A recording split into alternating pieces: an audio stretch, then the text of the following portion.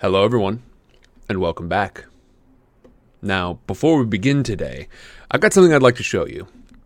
If you've been wondering about how to get more sidecar stories in your life, if you have been wondering about what it's like not just to experience stories, but to tell them, well, might I offer you our new Wednesday show?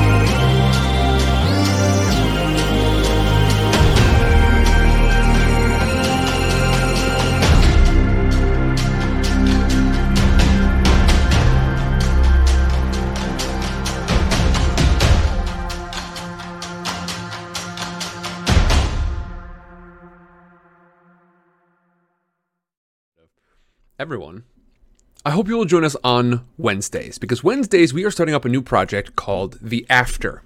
The After is a Sidecar Stories fiasco. I call it that because there's a show called The After that got canceled after they went into production for like one episode. It is going to be an 8-episode arc. It is going to be essentially the first season, sort of the pilot season of a TV show, but it's going to be using the game system Fiasco. It's designed to tell movie stories. We are going to be using it to tell a show sort of story. We're going to have guests on, and what we're doing with that show is we want chat to be able to have an impact on how that story goes. If you would like to learn more about that, come back on Wednesday, our session 0, where you can learn all about exactly how you're going to be able to interact with it, exactly how the story is going to work. And then the following Wednesday is our first session. The intent is to do it starting at noon Pacific time, as per usual. We may have some weeks where our guests might not be able to do precisely that, but you will have to keep an eye on the Discord because that is sort of up in the air. I hope you'll join us over there because I'm really excited about it. It is going to be a story about the apocalypse. Myself and Half-Bit and our guests are all there. We are all trying to survive the after, the time after the apocalypse, and trying to discover what the nature of the apocalypse was. Because not only do the characters not know, but we as players do not know either.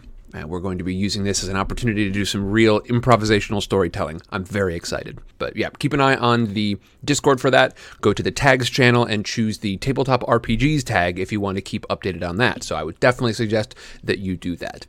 We've officially wrapped up with the Recitus Arena campaign. It's probably going to be dedicated almost exclusively to the After, at least for the time being. Dahlia says, we definitely do not act like other chat streams. It's super community-oriented and wonderfully behaved, except Tuna. Yeah, Tuna's our rowdy boy, isn't he? All right, rowdy boy Tuna. I was doing homework, but I finished up my first final. Time to celebrate. Yeah, absolutely. Get yourself an ice cream bar and throw down, my man. Get yourself 4 ice cream bars and throw down. Yeah, let's get a round of applause for Tuna. For Tuna and for everyone else. Mama's here as well. Yeah, Blue Boy actually is saying he hopes you fail out for whatever reason. He's being a real jerk about it. But yeah, Tuna, I'm glad you're working hard, and to everyone else who has also had, big school milestones coming up, I recognize now feels like a weird time to be doing school milestones, but for everyone who continues to work hard, stay focused, good on you. Well done. Well done. It's important, even though it feels very strange right now. All right, everybody. We talked about it a little bit last week. We talked about research, right? We talked about researching the Greek gods, especially Poseidon. And I know a couple of you have mentioned you actually got into your own research a little bit. You started doing, you started looking around in the Greek mythology and starting to understand it a little bit better. What do you think? What have y'all learned about this week? Has anybody taken some real Wikipedia deep dives? Oak says, I was eating a taco. It was messy, so I couldn't type. But now I'm actually here, so howdy. Oak, howdy to you. It's good to have you here. Are you coming from over on the Sidecar Stories YouTube channel? Did you just stumble in like, I got a taco and I got some things to say. I'm here. Where are we? Now I'm imagining Oak, either that, which I think would fit really nicely into our post-apocalyptic theme, or perhaps just as like an old cowboy, just like we see a boot fly in through the saloon doors, and we see you walk in with a taco in one hand and say, "It's me. I'm Stoned Oak. I'm here to munch tacos and really throw down. And that's the last of my taco." I don't know, Baby Tyranny. This is called, I guess this is called like spontaneous RP. Some of y'all may have heard about spontaneous combustion. This is very similar, but you just sort of have a meltdown right here on screen. McNerd says, "Now I'm going to make a taco for dinner." Tacos are absolutely my favorite, and I will say I'm going to say I think I've gotten fairly good at them, at a few different styles of them, but man, do I love them. It's perfect. And I've talked about before, I know I'm going to nerd out about world food for a second. I think it's really interesting that so many different cultures have developed a version of some sort of bread product loaded with some sort of like staple-based bread product loaded with stuff, often involving like, protein and vegetables, and like the different ways that is manifested all over the place. Those different combinations, whether it's tacos or sandwiches or the sort of like, flatbread style stuff along with kebabs, lavash, that sort of thing. Like I think it's really cool and interesting. Gyros, absolutely half bit. Yeah, gyros, 100%. Pizza. Just a lot of different interesting versions of it. And frankly, the folks in sort of the middle America regions, they have really branched out. Anything from tacos to burritos, which are fairly similar, and then you get into something like enchiladas, where they've really sort of like pushed the form to something extreme. Which actually, now that's making me think, what if we took some of the other stuff and did an enchilada style preparation of it? I think if we consider the Italians to have sort of developed out pasta in that regard, I think enchilada and lasagna are fairly similar. I know I'm not breaking any new ground there, but what if we took a sandwich and like, I guess we call them funeral sandwiches, don't we? What if we took, if we took sandwiches and sort of like layered them up and put some sort of sauce over them and baked the whole thing as a casserole? Yeah, those are funeral sandwiches. I think that is a funeral sandwich. Food. Indeed, Gems. Yeah, Gems, have some of your students sort of latched onto that one? And hello to Gems' class in Romania. How are you all? Food. McNerd says, maybe don't even plan a stream. Just set up a camera while you make dinner. Let's see. What would be a good thing? What would be a good thing to make? I mean, I think my strongest two are, I make stir fry. I make a like chicken and broccoli stir fry. And then I don't know, maybe tacos. I don't know. We'll see. Stoned Oak. Tacos would be very boring. Thanks for the follow. I don't know. I think it's good. There's some foundational stuff in there. Put this chicken in this crock pot, and I'm gonna watch it. No, I would make a braised version if I were doing stream cooking. If I were cooking on stream, come on, I would lay into it. I think I've told y'all about my idea for my sweet food truck idea. It's called Sticky Fingers. And it's called that because all the foods there are on a stick. Because some of my favorite foods are on a stick. I would say kebabs are like way high up there, but also yakitori from Japan, and then all sorts of stuff. And then of course we can lean into some of the stranger ones, such as like a burger on a stick, where it's like a little bread roll, or even like a bread cube if we're trying to be super fancy people, and then a meatball, and then like a little cherry tomato, and then a little bit of lettuce, a little wedge of lettuce, all there on a stick, and you get like 2 or 3 of those, and then you sauce them up and you munch them down. It's good stuff. Bagels on a stick.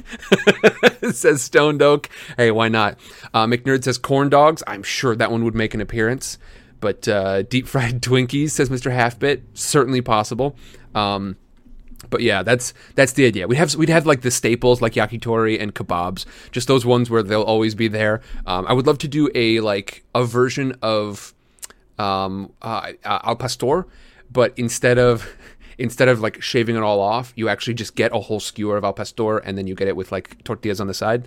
I think that would be really fun. Lamb biryani. I hadn't even thought about that one. I'm only super like, I'm very lightly familiar with biryani at all.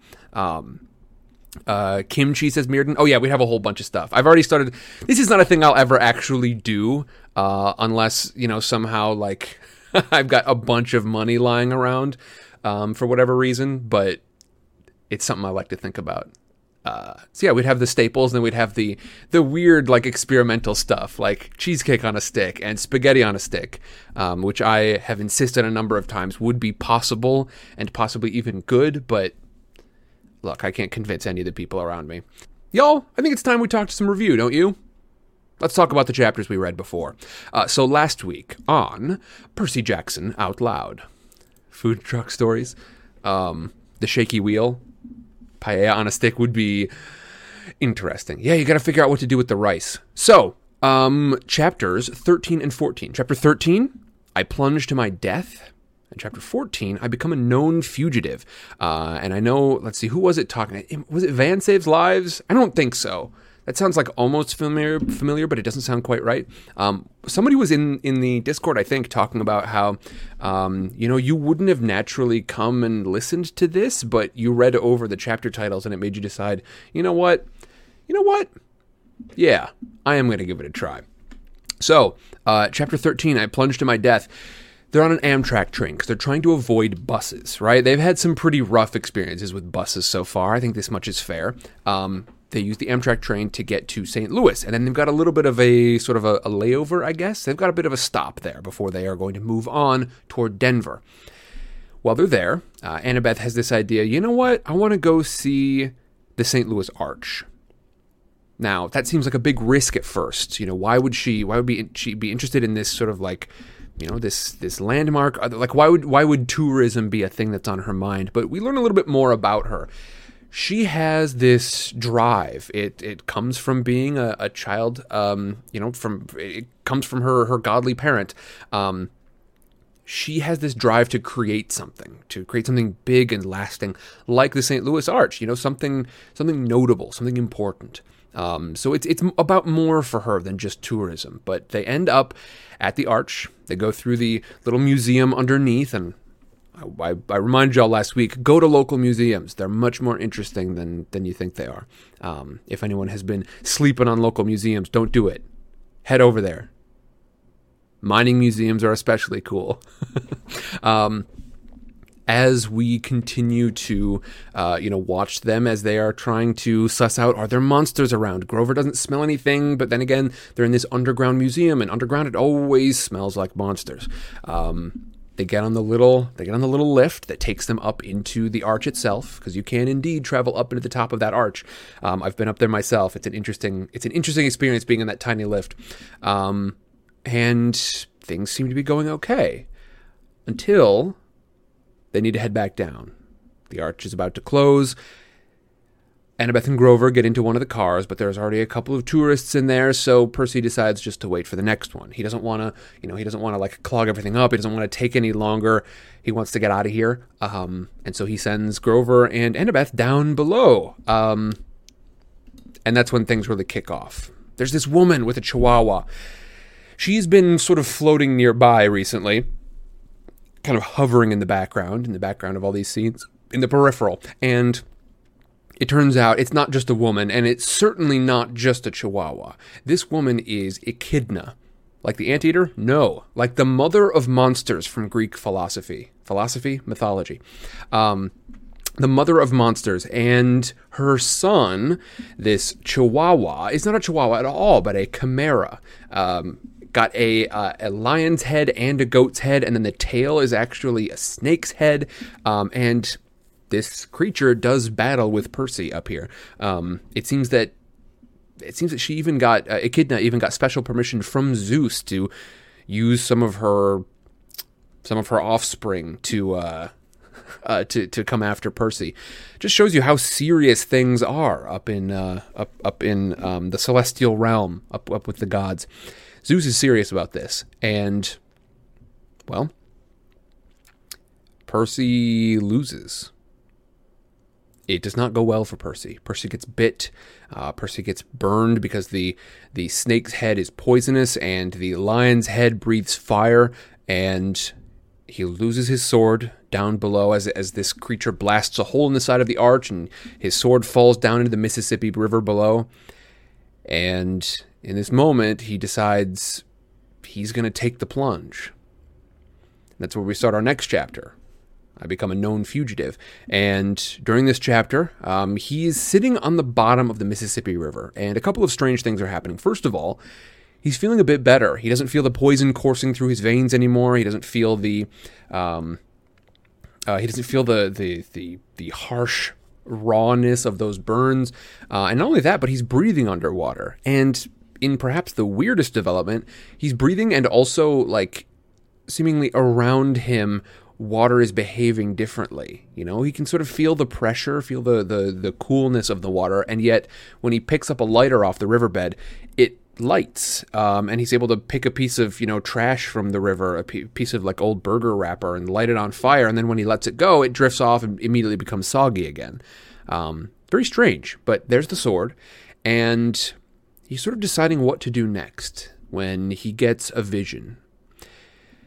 The vision says it's not his mother, but it speaks with his mother's voice, and it looks like his mother, and it tells Percy a couple of things. First of all, Percy, take the sword. Your father believes in you.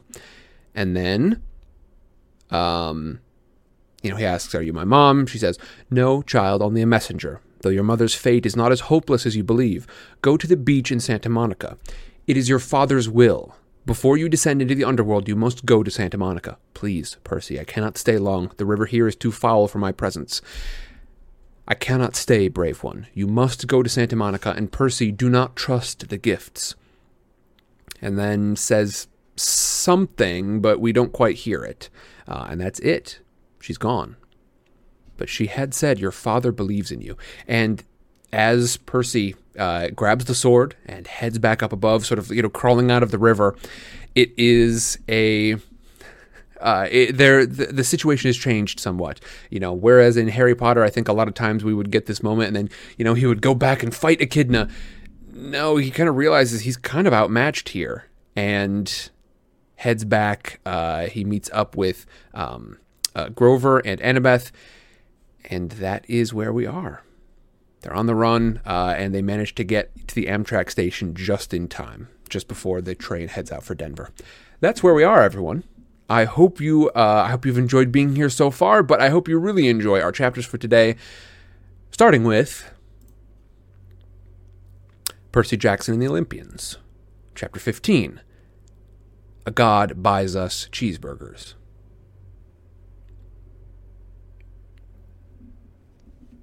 The next afternoon, June 14th, 7 days before the solstice, our train rolled into Denver. We hadn't eaten since the night before the dining car somewhere in Kansas. We hadn't taken a shower since Half-Blood Hill, and I was sure that was obvious. Let's try to contact Chiron, Annabeth said.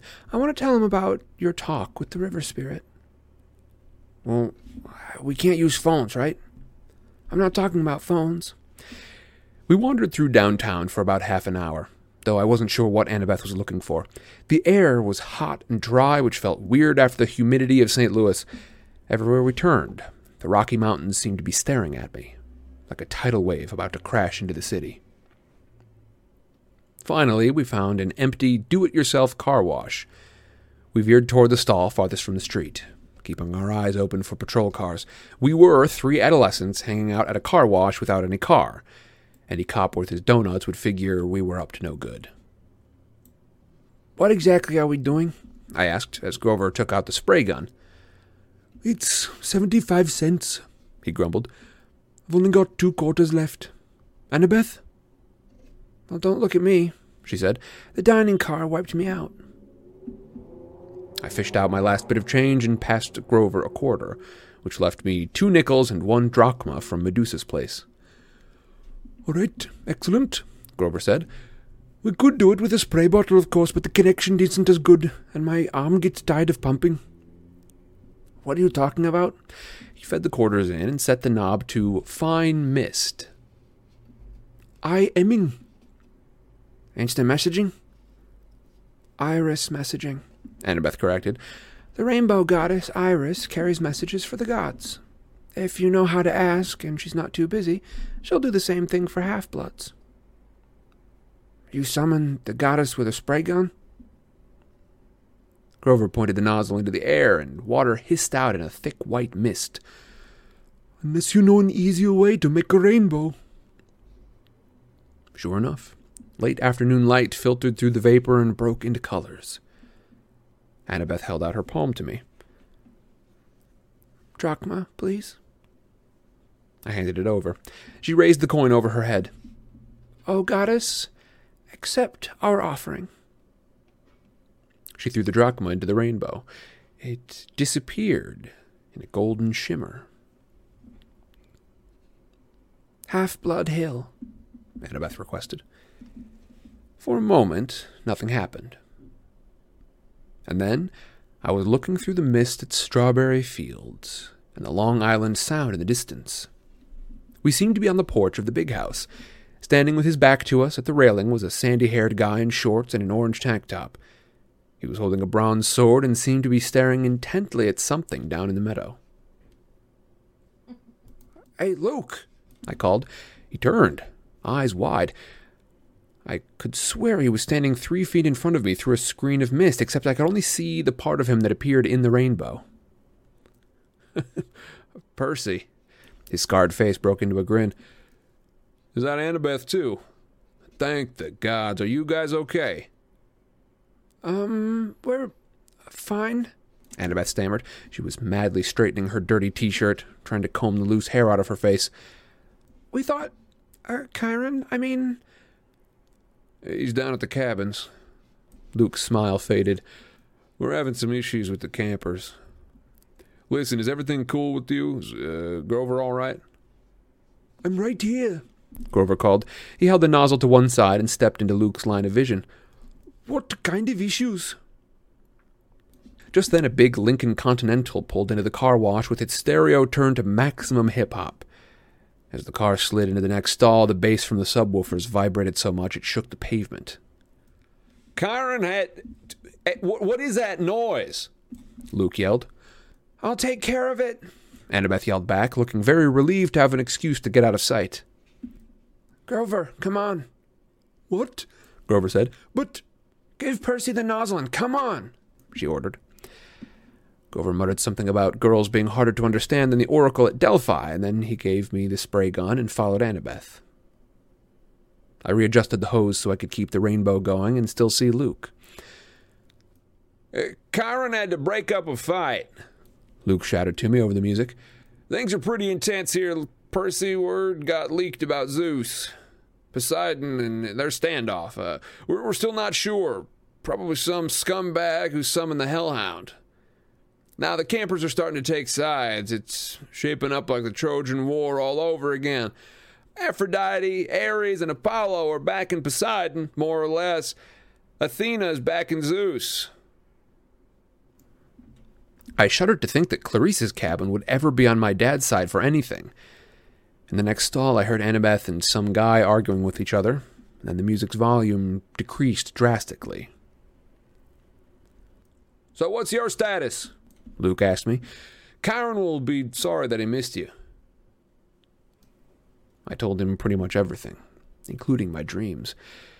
It felt so good to see him, to feel like I was back at camp, even for a few minutes, that I didn't realize how long I had talked until the beeper went off on the spray machine, and I realized I only had 1 more minute before the water shut off. Yeah, I wish I could be there, Luke told me. We can't help much from here, I'm afraid, but listen, it had to be Hades who took the Master Bolt. He was there at Olympus at the winter solstice. I was chaperoning a field trip and we saw him there. But Chiron said that the gods can't take each other's magic items directly. Yeah, that's true, Luke said, looking troubled. Still, Hades has the Helm of Darkness. How could anybody else sneak into the throne room and steal the Master Bolt? You'd have to be invisible. We were both silent, until Luke seemed to realize what he had said.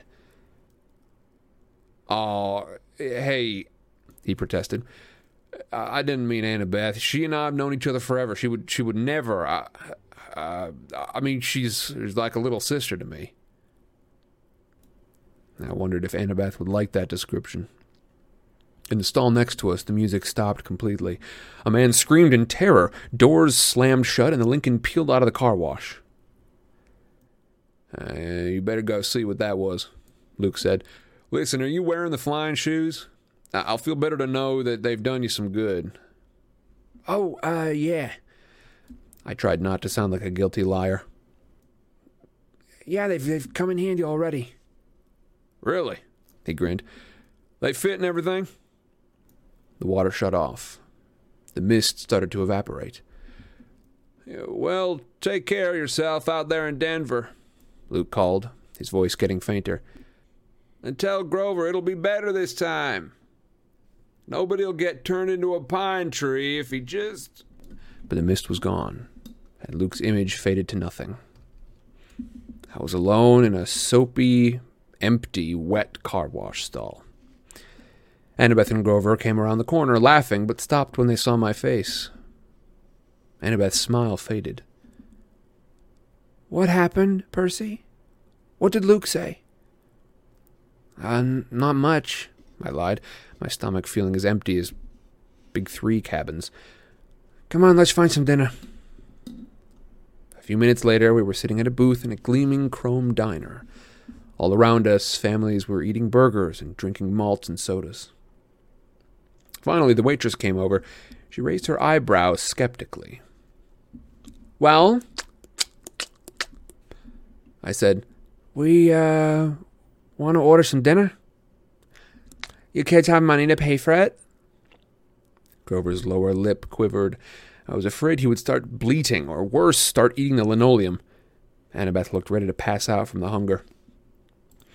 I was trying to think up a sob story for the waitress when a rumble shook the whole building. A motorcycle the size of a baby elephant had pulled up to the curb. All conversation in the diner stopped. The motorcycle's headlights glared red. Its gas tank had flames painted on it and a shotgun holster riveted to either side, complete with shotguns. The seat was leather, but leather that looked like, well, Caucasian human skin. The guy on the bike would have made pro wrestlers run for mama. He was dressed in a red muscle shirt and black jeans and a black leather duster, with a hunting knife strapped to his thigh. He wore red wraparound shades, and he had the cruelest, most brutal face I had ever seen. Handsome, I guess, but wicked, with an oily black crew cut and cheeks that were scarred from many, many fights. The weird thing was, I felt like I'd seen his face somewhere before. As he walked into the diner, a hot, dry wind blew through the place. All the people rose as if they were hypnotized, but the biker waved his hand dismissively until they all sat back down again. Everybody went back to their conversations. The waitress blinked as if someone had pressed the rewind button on her brain. She asked us again, "You kids have money to pay for it?" The biker said, "It's on me."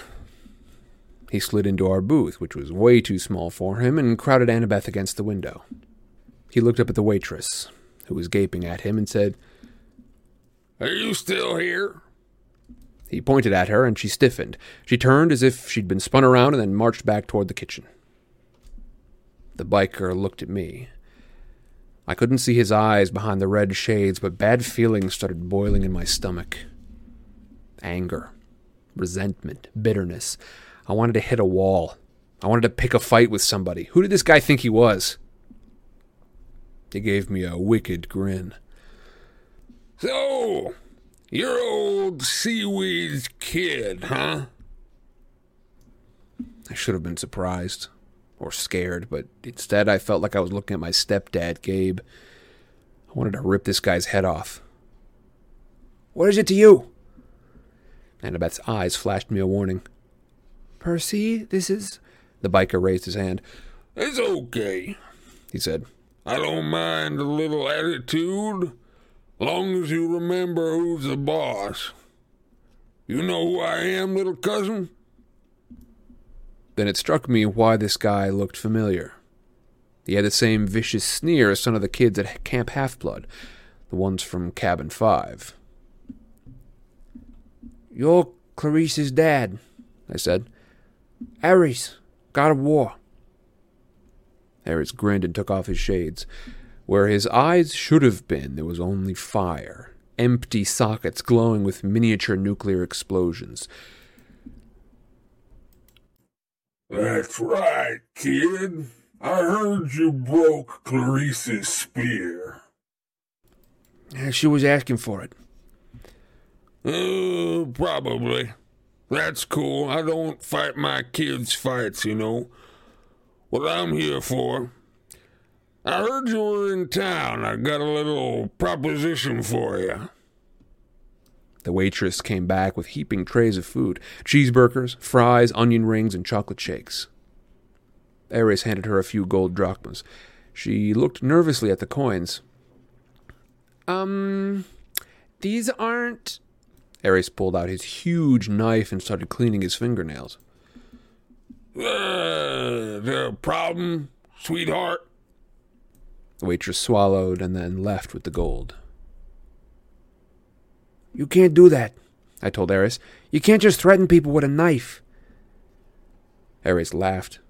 Are you kidding? I love this country. Best place since Sparta. Don't you carry a weapon, punk? You should. It's a dangerous world out there. Which brings me to my proposition. I need you to do me a favor. "What favor can I do for a god?" Something a god doesn't have time to do for himself. It's nothing much. I left my shield at an abandoned water park here in town. I was going on a little date with my girlfriend. We got interrupted. I left my shield behind, and I want you to fetch it for me. "Why don't you go back and get it yourself?" The fire in his eye sockets glowed a little hotter. Why don't I turn you into a prairie dog and run you over with my Harley? 'Cause I don't feel like it. A god is giving you an opportunity to prove yourself, Percy Jackson. Will you prove yourself a coward? He leaned forward. Or maybe you only fight when there's a river to dive into, so your daddy can protect you. I wanted to punch this guy, but somehow I knew he was waiting for that. Ares' power was causing my anger. He would love it if I attacked. I wouldn't give him the satisfaction. We're not interested, I said. We've already got a quest. Ares' fiery eyes made me see things I didn't want to see. Blood and smoke and corpses on the battlefield. I know all about your quest, punk. When that item was first stolen, Zeus sent the best out looking for it. Apollo, Athena, Artemis, and me, naturally. If I couldn't sniff out a weapon that powerful... He licked his lips as though the very thought of the Master Bolt made him hungry. Well, if I couldn't find it, you got no hope.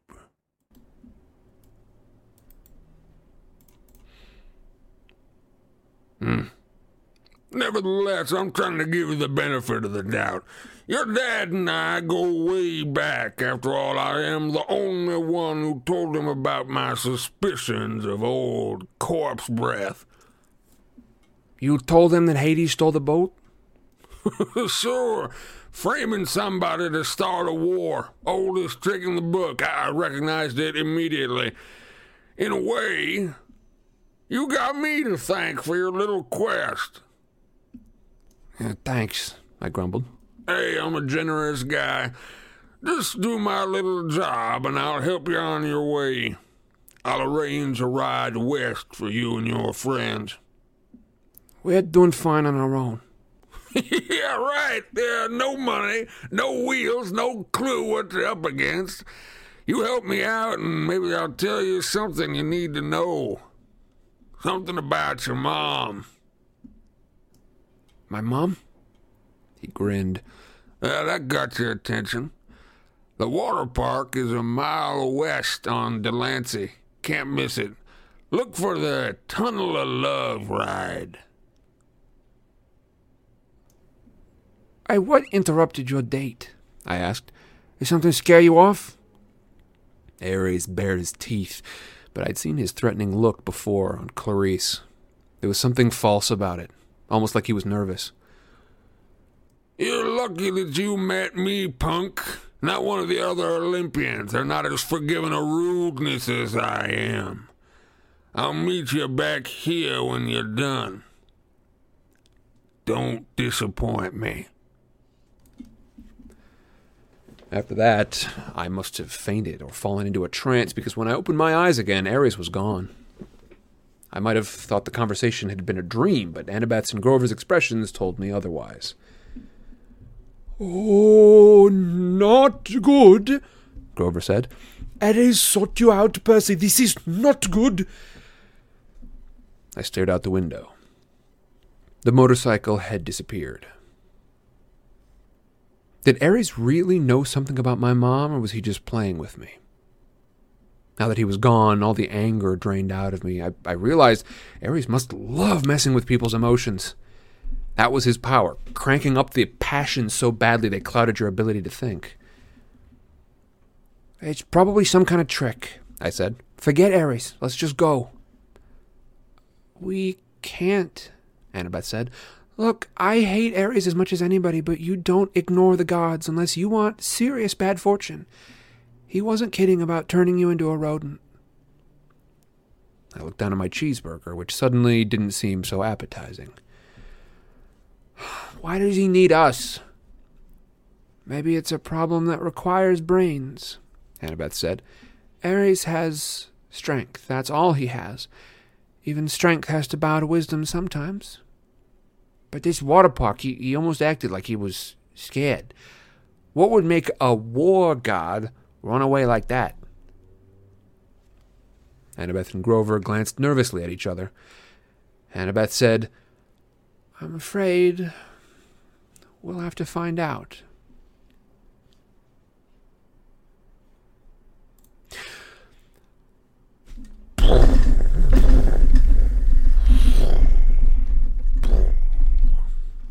That's right. We had an update, and I have not yet put it back in. Whoop.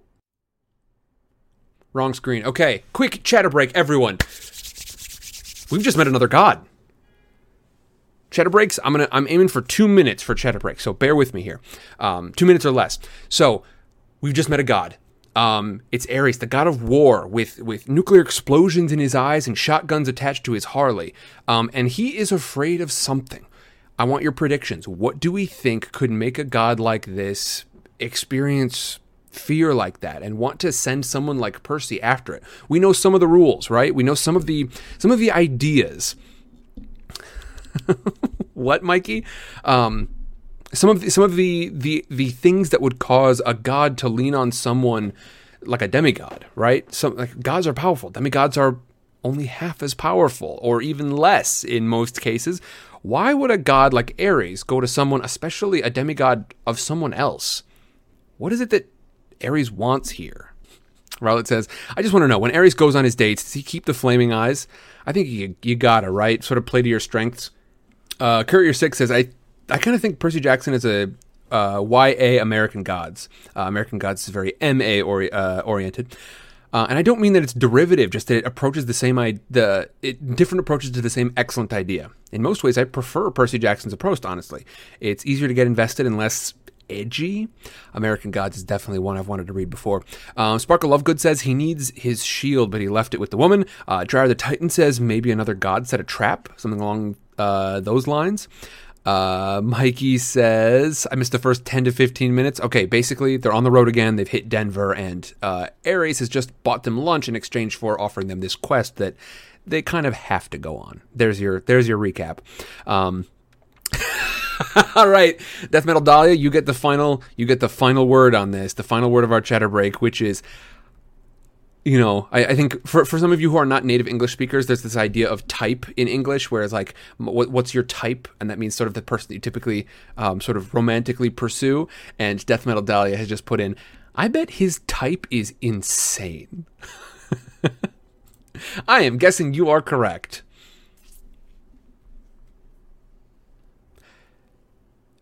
Oh, yeah.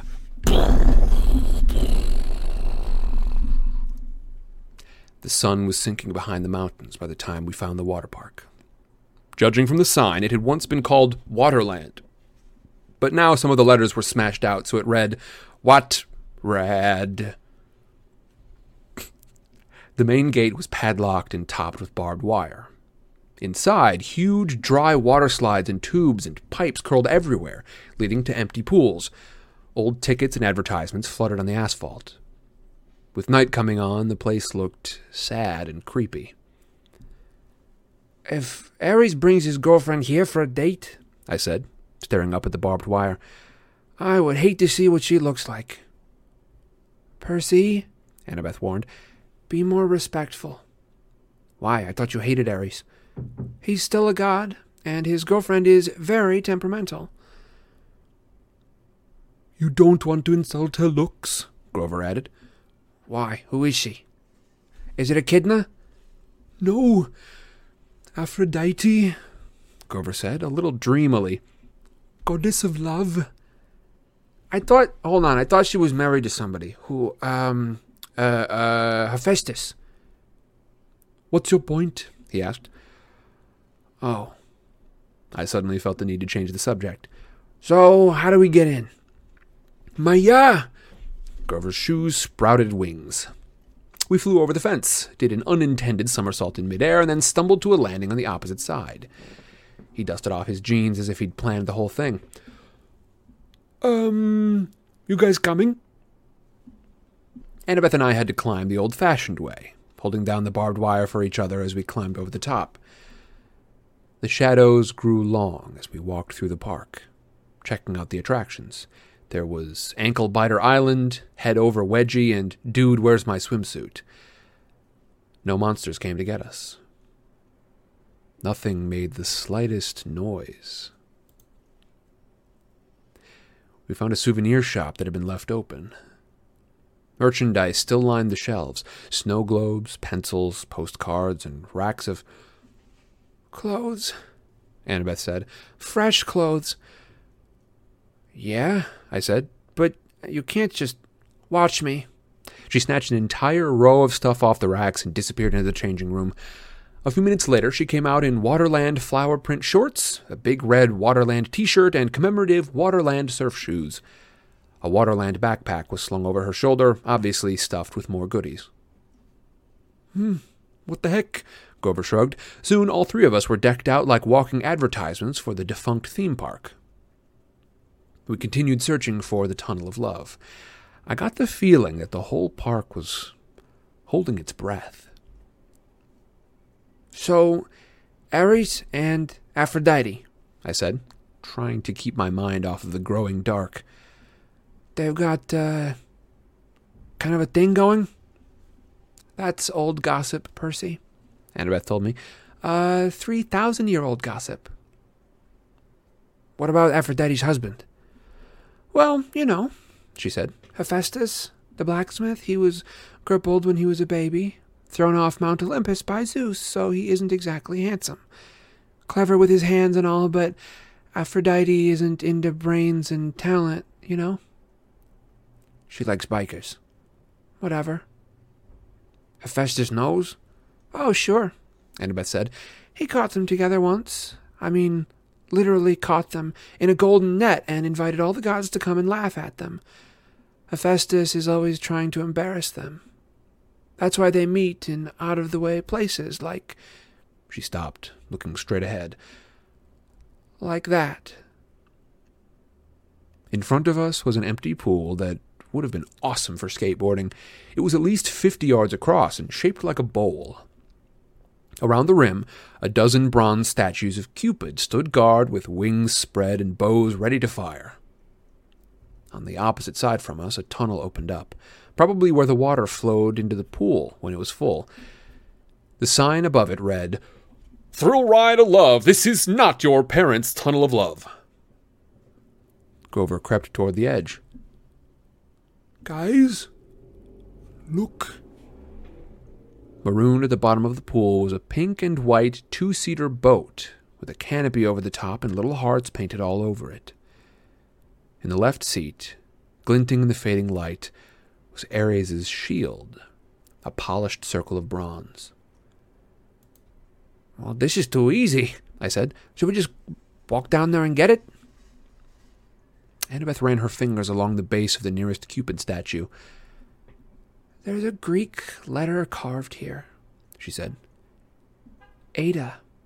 I wonder—" "Hey, Grover," I said, "you smell any monsters?" He sniffed the wind. "Nothing." "Okay, so do you mean nothing like in the arch and you didn't smell a kidney nothing, or really nothing?" Grover looked hurt. "I told you, that was underground." I am sorry." I took a deep breath. "I'm going down there." "I'll go with you." Grover didn't sound too enthusiastic, but I got the feeling he was trying to make up for what had happened in St. Louis. "Nope," I told him. "I want you to stay up here with the flying shoes. You're the Red Baron. Flying ace, remember? I'll be counting on you for backup in case something goes wrong." Grover puffed up his chest a little. "Sure, but what could go wrong?" "I don't know. It's just a feeling. Annabeth, would you come down with me?" "Are you kidding?" She looked as though I'd just dropped from the moon. Her cheeks were bright red. "Well, what's the problem now?" I had demanded. "Me? Go with you to the thrill ride of love? How embarrassing is that? What if somebody saw me? Who's going to see you?" But my face was burning now, too. Leave it to a girl to make everything complicated. "Fine," I told her. "I'll do it myself." But when I started down the side of the pool, she followed me, muttering about how boys always mess things up. We reached the boat. The shield was propped on one seat, and next to it was a lady's silk scarf. I tried to imagine Ares and Aphrodite here, a couple of gods meeting in a junked-out amusement park ride. Why? And then I noticed something I hadn't seen from up top. Mirrors all the way around the rim of the pool, facing this spot. We could see ourselves no matter which direction we looked. That must be it. While Ares and Aphrodite were smooching with each other, they could look at their favorite people. Themselves. I picked up the scarf. It shimmered pink, and the perfume was indescribable. Rose or mountain laurel, something good. I smiled, a little dreamy, and was about to rub the scarf against my cheek when Annabeth ripped it out of my hand and stuffed it in her pocket. "Oh, no, you don't. Stay away from that love magic." "What?" "Just get the shield, seaweed brain. Let's get out of here." The moment I touched the shield, I knew we were in trouble. My hand broke through something that had been connected to the dashboard. A cobweb, I thought, but then I looked at a strand on my palm, and I saw it was some kind of metal filament, so fine it was almost invisible. A tripwire. "Wait," Annabeth said. "It's too late. There's another Greek letter on the side of the boat, another Ada. This is a trap." Noise erupted all around us, of a million gears grinding, as if the whole pool were turning into one giant machine. Grover yelled, "Guys!" Up on the rim, the Cupid statues were drawing their bows into firing position. Before I could suggest taking cover, they shot at us. But not at us. They fired at each other across the rim of the pool. Silky cables trailed from the bows, arcing over the pool and anchoring where they landed to form a huge golden asterisk. Then smaller metallic threads started weaving together magically between the main strands, making a net. "We have got to get out," I said. "Duh," Annabeth said. I grabbed the shield and we ran, but going up the slope of the pool was not as easy as coming down. "Come on!" Grover shouted. He was trying to hold open a section of the net for us, but wherever he touched it, the golden thread started to wrap around his hands. The Cupids' heads popped open. Out came video cameras. Spotlights rose up all around the pool, blinding us with illumination, and a loudspeaker voice boomed, "Live to Olympus in 1 minute, 59 seconds, 58. Hephaestus! Annabeth screamed. I'm so stupid. Ada is H. He made this trap to catch his wife with Ares, and now we're going to be broadcast live to Olympus and look like absolute fools. We had almost made it to the rim when the row of mirrors opened like hatches and thousands of tiny metallic things poured out. Annabeth screamed. It was an army of wind-up creepy crawlies. Bronze gear bodies, spindly legs, little pincher mouths all scuttling towards us in a wave of clacking, whirring metal. Spiders? Annabeth said. I'd never seen her like this before. She fell backward in terror and almost got overwhelmed by the spider bots before I pulled her up and dragged her back toward the boat.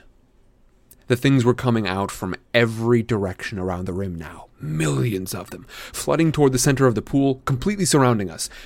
I told myself they probably weren't programmed to kill, just corral us and bite us and make us look stupid. But then again, this was a trap meant for gods. And we weren't gods.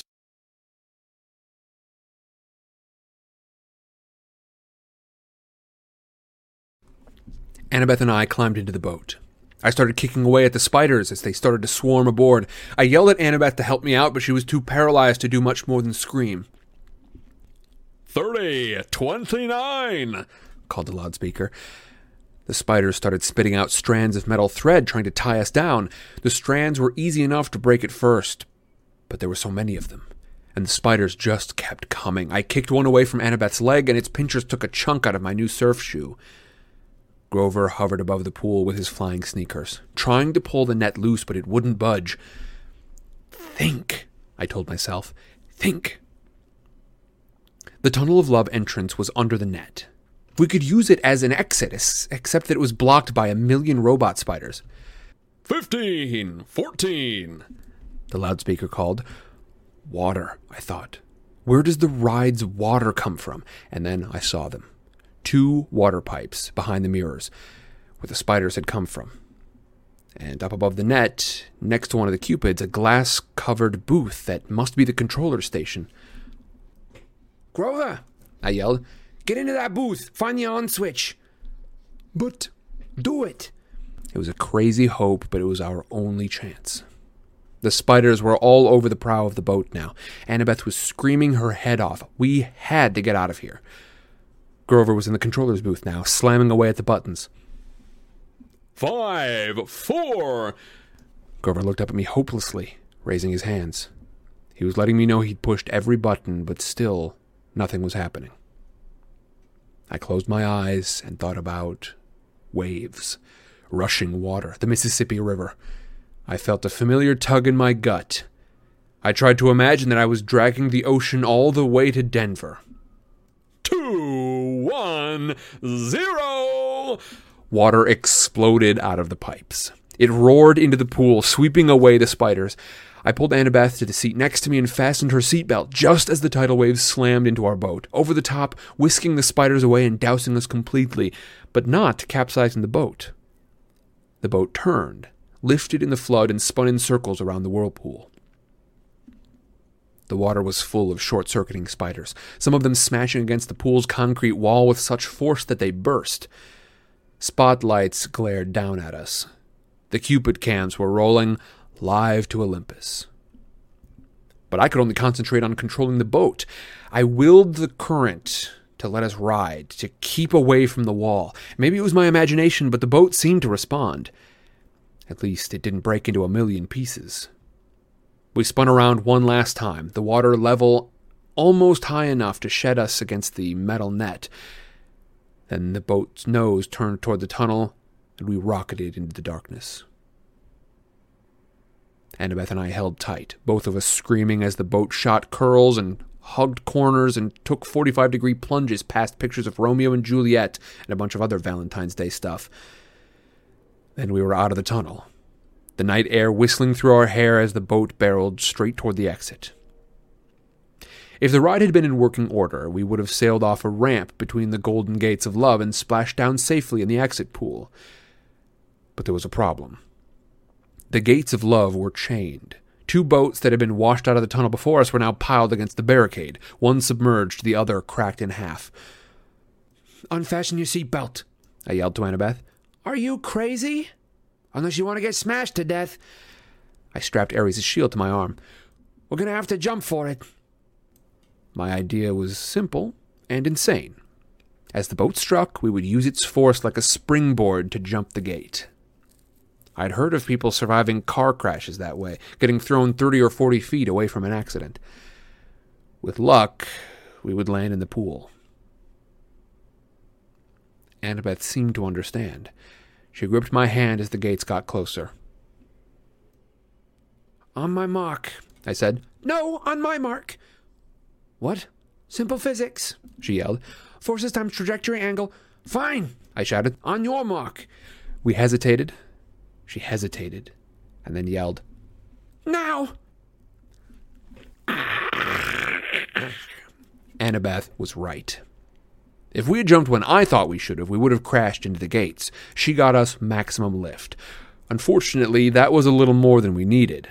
Our boat smashed into the pileup, and we were thrown into the air right over the gates, over the pool, and down towards solid asphalt. Something grabbed me from behind. Ouch! Annabeth yelled. Grover. In mid-air, he had grabbed me by the shirt and Annabeth by the arm and was trying to pull us out of a crash landing, but Annabeth and I had all the momentum. You're too heavy, Grover said. We're going down. We spiraled toward the ground, Grover doing his best to slow the fall. We smashed into a photo board. Grover's head going straight through the hole where tourists would put their faces, pretending to be Nunu the friendly whale. Annabeth and I tumbled to the ground, banged up but alive. Ares' shield was still on my arm. Once we caught our breath, Annabeth and I got Grover out of the photo board and thanked him for saving our lives. I looked back at the thrill ride of love. The water was subsiding. Our boat had been smashed to pieces against the gates. 100 yards away, at the entrance pool, the Cupids were still filming. The statues had swiveled so that their cameras were trained straight on us, the spotlights in our faces. Okay, the show's over, I yelled. Thank you. Good night. The Cupids turned back to their original positions. The lights shut off. The park went quiet and dark again, except for the gentle trickle of water into the thrill ride of love's exit pool. I wondered if Olympus had gone to a commercial break or if our ratings had been any good. I hated being teased. I hated being tricked. And I had plenty of experience handling bullies who do stuff like that to me. I hefted the shield on my arm and turned to my friends. We need to have a little talk with Ares. And that is the end of our first chapter for today. What do we think, everybody? We're seeing more and more of the magical world, mythical world. More and more of the mythical world. We have seen now not just Medusa, not just individuals that are part of the Greek mythology, but now we're seeing more gods and they're active. We're seeing the machinations of Hephaestus, the god of sort of craft work. We're seeing the sort of plans of Ares, who sent Percy here because he must have figured out, oh, that's most definitely a trap, or something along those lines, and bugged out of there and made Percy go and get the shield instead. Hey, Ares, what do we think, everyone? Who have you been most interested by so far? Which of these gods that we've seen some action from, which one of them has been most interesting so far? Mirden says, well, I guess these spiders are different because they're mechanical, but in general, the fear of spiders makes no sense. Interesting. Mirden's got some qualms about some of the dramaturgy in here. It is strange, right? Why spiders? I wonder if we'll get an explanation for that. Carnivorous Sheep says Mr. D all the way. All right, still a big Mr. D fan. I think Mr. D is going to be probably a favorite for a lot of people. Mighty Mage. Hold on. Death Metal Dahlia has accused Mighty Mage of killing it with some puns. Oh, hilarious. I gotcha. I thought you were doing a portmanteau of Hephaestus and Ares, and I was like, I don't entirely get it, but Buddy Mage, well done, good on you. I'm with Dahlia. You are killing it indeed. McNerd says, I think the spider fear was something to do with her mom based on some mythology research. Indeed. Baby Tyranny just says, spiders are terrifying, okay? All right? Like, why? I don't know why we need to dig into this any further. It's spiders. They're terrifying. Especially when, like, I think even a rabbit, like let's imagine a rabbit, right? They've got some teeth, which if you can see their teeth, they're a little creepy looking, but imagine a rabbit that is like actively trying to attack you. And then imagine like 10 of them. I think even if you don't have a fear of spiders necessarily, you've still got a pretty like horrifying thing happening to you. They're small, but they're coming in this horde. And like, if you kick 5 away, there are 20 more on their way to get you. McNerd says, rabbits are scary. I don't get it. What's the difference? Rabbits, spiders? No, like think of cute animals. Even, I think it doesn't really matter. If something's trying to get you and it's coming in a horde, like that was the whole premise behind like Gremlins, wasn't it? I don't know. I haven't seen the movie. Luke says, I agree. Hephaestus is the one I want to know more about. Yeah, Hephaestus seems really interesting, right? This god of craft, but plies that craft toward essentially big god pranks. Like Hephaestus, the crafty prankster. I would definitely like to meet Hephaestus in all this. Mighty Mage says, Hephaestus made the first website with those spiders. Good God, Mighty Mage. Mighty Mage. Oh, boy. Dahlia was not kidding. That's the one that got me. First website. Unacceptable. Unacceptable. You get the unacceptable badge of honor, Mighty Mage, for this stream. Baby Tyranny says, the worst thing is when you're in the middle of a shower and you see a spider that was in the shower the whole time, but it's out of your reach. I don't typically have that problem. I would say for most rooms built for human beings, I can reach the ceilings. Sometimes without even having to stand on tiptoes. Lisa says, wait, what? Sam, you haven't seen Gremlins? That is a classic. I have not. I would say, although I would consider myself to be reasonably well-read, I am not well-read when it comes to, I'm not well-watched. I'm not well-read when it comes to movies. There are lots of classics that I have not seen. And, I being in Southern California, there's definitely like some exposure to folks who are like super, super well-watched in, classic cinema and such. And yeah, it is not something that I have done. My experience with stories has come from different places for the most part. Mikey G says, I lived in Wales, the UK, for years. I'm familiar with Wales.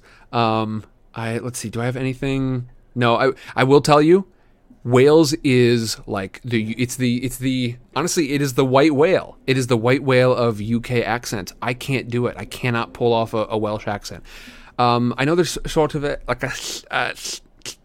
that's a sound that comes out a lot more in the Welsh dialects than just about anywhere else that I can think of, but I can't integrate that properly. Welsh is so tough. Welsh dialectic is so difficult. Mikey says, I lived in Wales for years and had a very scary meeting with 70 odd sheep in a field that just stare at you with evil in their eyes. Not cool. Yeah, I think that's another good example. Like, sometimes it's just the animals are behaving wrong, and that sort of element of like, what you're doing is bad. Same with these spiders. Like, I don't think you need to be afraid of spiders for this situation to be real frightening. McNerd says the spider thing has something to do with a giant spider and a weaving contest that Athena won. Interesting. I wonder if we'll learn more about that. Luke says that dude is the only god with a real sense of being an outsider among the gods. It seems like he should be with Annabeth's mom, but those brains together. Yeah, it does. It seems like it seems like there is something. There's kind of a link there, right? It seems like they might be happier together, but it's the gods, and frankly, that's one of the things I really, really like about this particular religion, right? And in many other religions, God or gods are depicted as being something entirely inhuman in terms of their sort of personalities. They're either perfect in some way or they are perfect embodiments. They're sort of paragons of a specific idea. In Greek mythology, I really like that they're essentially just like crazy powerful humans. They are just as fickle. They are just as confused. They are just as flawed as people are. I like it from an entertainment standpoint. Mighty Mage says your Ares sounds a bit like that harpy lady. Oh yeah. So let's see. Percy Jackson. And then Percy Jackson. Somebody guessed it, by the way. It is indeed my Jeff Bridges impression. It's one of my favorite impressions that I do because it's one of the few impressions that I can pull off. I've talked to you about this before. I really can't do impressions as much as I can just do like regional accents. My impression game is not particularly strong. There are a couple that I can do okay, but you'll hear even this is sort of weak. Yeah, I think I would agree. And then Jeff Bridges is one that I think I can sort of muddle up my mouth in the right way. It almost sounds right. But of course, Dame Maggie Smith remains my absolute favourite, because I think it's one of the strangest ones that I can execute in a reasonable fashion, but also it's one of the best, as far as I'm concerned. I do hope that she makes some sort of appearance here in the series at some point. Y'all have to let me know what a good who should Dame Maggie Smith play. Oh, don't Mighty Mage. Oh, don't do that to me. Jade Dragon says Hephaestus is a blacksmith. Not sure that's a gateway to building design. Yeah, is it? Maybe it is. Maybe it's not. A lot of these, the sort of overlap is very strange, right? Hermes, god of not just like sort of like messengers, but also thieves and sort of the and travelers. I believe they mentioned, right? Like that's like thieves, travelers. Those are some and messages. Those are some pretty that's a wide variation of interests for his particular Tinder profile, I guess. Do you think here's a question I never expected to ask. Do y'all think Greek gods would be happier if they had a Tinder exclusively for them? MMP says, needs smithed nails to build or steel for modern buildings? Interesting. And yeah, some of these like sort of the collaboration between gods, much as we saw with the chariot, bringing horses from one and, the sort of this wheeled cart from the other. That convalescence of those two things, that combination made something important. You love which one, Hannah? Which one's working for you? I got to assume it's Jeff Bridges. I got to assume Jeff Bridges is the one where you're like, chef kiss. A true partnership, says Jade. Let's see. Lisa is not happy about spiders. I know a number of y'all are not pleased with this whole spiders thing. All right. Lisa says, my problem with spiders is that they can pop out at you from nowhere. You've got a scar from a brown recluse. Yeah, those things are spooky because they're not as big as they should be. You always want the poisonous ones to be the big ones so you can see them coming and get on out of there, but unfortunately not the way. Gwendog says, oh my god, I've just started watching Downton Abbey. Because now Gwendog is Dame Maggie Smith. You were Dame Maggie Smith the whole time. Everyone, we have got another chapter for today. The last one you did? The old lady that goes up and down a lot? Yeah, Dame Maggie Smith. McGonagall. It is one of my favorites. All right, everyone, I'm going to go take a quick break, but first, I got to leave you with a chatter break question. Let's see, what do we want to talk about? Do we want to talk about setting? Do we want to talk about themes? Do we want to talk about ideas? I think relationships would be a good one, but that one's too broad. Sort of like this theme of the parent and child relationship, whether it's related to gods or otherwise. They have 8 freaking legs and a gazillion eyes. Yeah, what do we want to talk about from our main ideas here? And then I'm going to take a quick 5-minute break, and then we're going to come back. We're going to chat for a bit, and then we're going into our second chapter for today. Fortunately, it is not a short week. As a matter of fact, it might be kind of on the longer end. Let's see. Mikey says, how do we think the next interaction with Ares is going to go? Yeah, you know what? I think that's a good Chatterbreak question. So, here's our Chatterbreak question. Why did, and some of these, not all these are meant to be like real stumpers, okay? So, keep that in mind. Why did Ares send Percy on this mission? And how is Ares going to react to the situation as it's panned out? There we go. Why did Ares send Percy, and how is Percy going to react at their next meeting? So, there's your Chatterbait question. I will see you all in 5 minutes. Adios, folks. See you in a sec.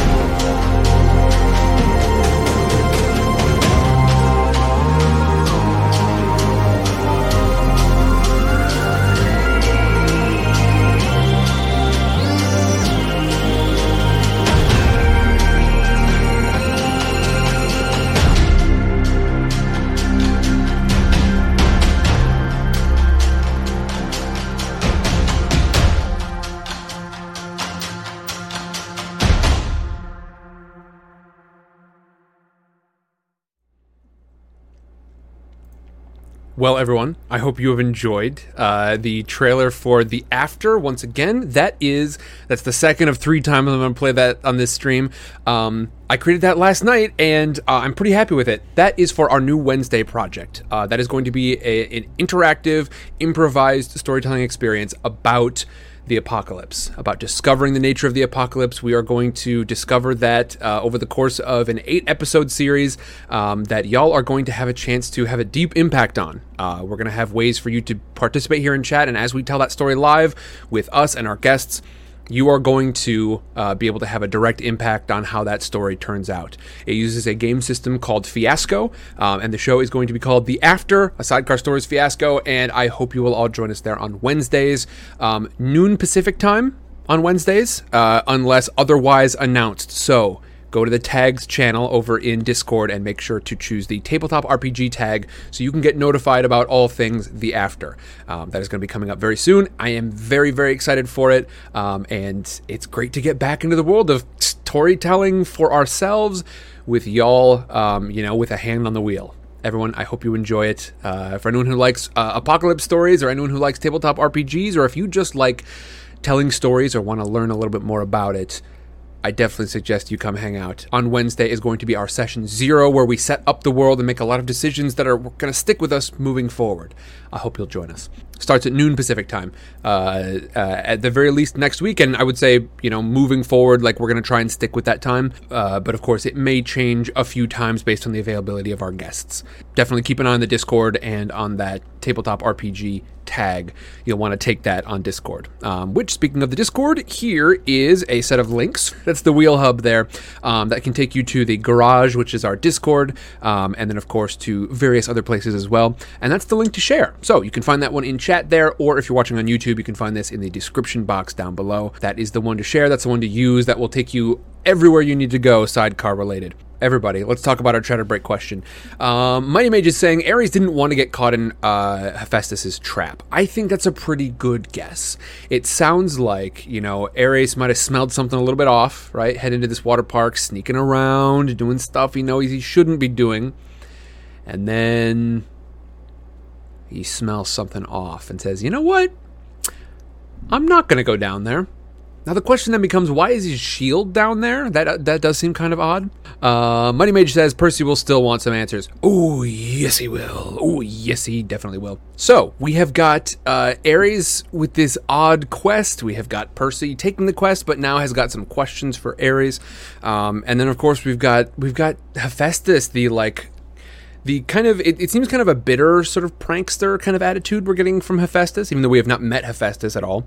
I would say there's definitely, the trap that he sets up there definitely has some pretty strong hints at bitterness. Carnivorous Sheep says, must be a special shield if it's the God of War's shield. Percy should hold on to it for answers.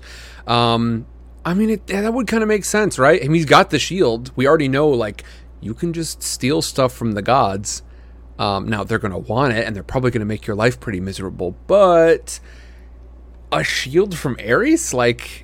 I would think that would be more valuable to them right now, especially considering they're always being attacked. It would be more valuable to have a shield, the shield of the god Ares, than it would be to have, a ride a few more miles down the road. But then again, they do have to move pretty dang quickly. Here's what I would do. Turn the shield over to Hephaestus and see if Hephaestus can't give us a sweet motorcycle with a sidecar. There we go. If anybody can build it, it's going to be Hephaestus. That's what you want to do. That's what I would do anyway. Turn it over to Hephaestus, because we've already got an inn. We'll just run up and shout it into one of the cameras hey, Hephaestus, I've got this thing for you. Although I guess if Hephaestus really wanted it, he probably could have just taken it. It was already inside the trap. Yeah, Sandra's saying something similar. Hephaestus already had the shield. It does seem that way. That's what I would do, though. Because maybe it's one of those things, because it says that, here we go. Here's the other thing, right? And this puts a little bit of an extra layer of confusion on here. A little bit of shade on the whole scenario. Gods can't interact directly with the symbols of other gods. Now, Ares... Is Ares' shield his symbol in the same way that Zeus's symbol is the lightning bolt? Because if so, then Hephaestus can't have manipulated it at all. which means that, like Ares must have done something with it and like left it there, or which seems fairly likely at this moment, or somebody else must have been involved to set the trap there.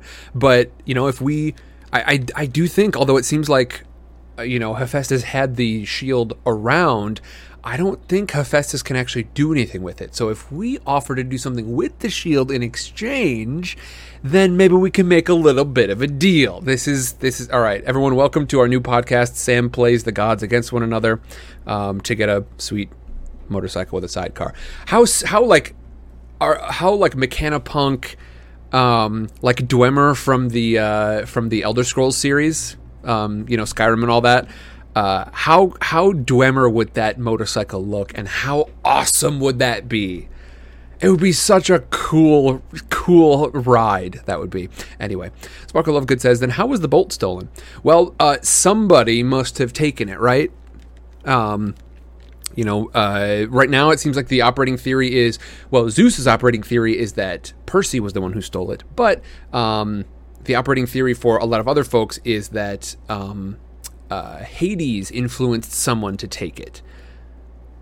We don't know, but yeah, Hades must have used someone. Sandra says, you can move the shield as a god. Can you move the shield as a god? Is it like Thor's hammer where you literally cannot move it? I don't know. I just know you can't really like do stuff with it. I don't know. Very interesting. We will have to keep an eye on all of that. This unit negates all damage. GG. Rollett says, I would laugh so hard if Zeus partied too hard and just lost it, and it's secretly why Harry Potter's scar is a lightning bolt. Oh, maybe the scar is the actual real life lightning bolt. That would be an interesting one.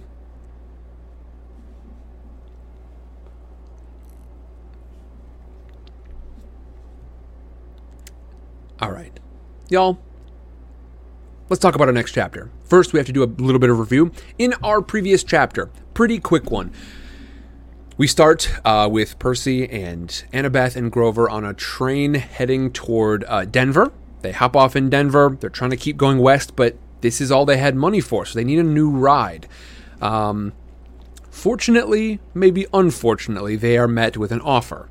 They head into a diner, and they've got no money, but Ares, yes, the god of war, Ares, hops in and decides to pay for lunch and offers that if they will complete a quest for him, he will supply a ride. He will organize a ride for them to help get them on their way. They don't have much of an option, so they have to agree. They take the quest, which is to go and retrieve Ares' shield from this water park. It's an odd one, right? An odd scenario all around, but they are tasked with retrieving the shield from the water park. We get a little bit of backstory here about why Ares would be here and who he would be with and why he might have gotten scared off.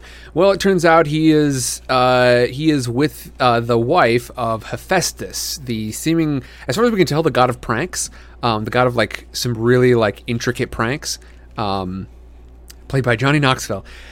He is not happy, obviously, with Ares and his wife spending so much romantic time together to keep it PG, and as such, he sets up these elaborate traps. That seems like probably the reason Ares did not get involved in this situation, and that is why he sent Percy. Percy gets involved in this situation and ends up nearly trapped in this thing with his face and his, this silly situation broadcast all over Mount Olympus. But they're able to escape very narrowly with the shield, and now they've got some questions for Ares. At the very least, Percy does. So, everyone, I hope you have enjoyed our first chapter. I hope you will enjoy our second and final chapter for the night. Just gotta turn the AC off here. There we go, which involves me reaching underneath my green screen. Everyone, I hope you have enjoyed thus far. My name is Sam, this is Sidecar Stories, and specifically this is our Thursday show, Flying Sidecar, wherein we have a voice actor's venture through some stories that we all love, and we learn a little bit about them along the way. Let's read. Percy Jackson and the Olympians, The Lightning Thief. Chapter 16. We take a zebra to Vegas.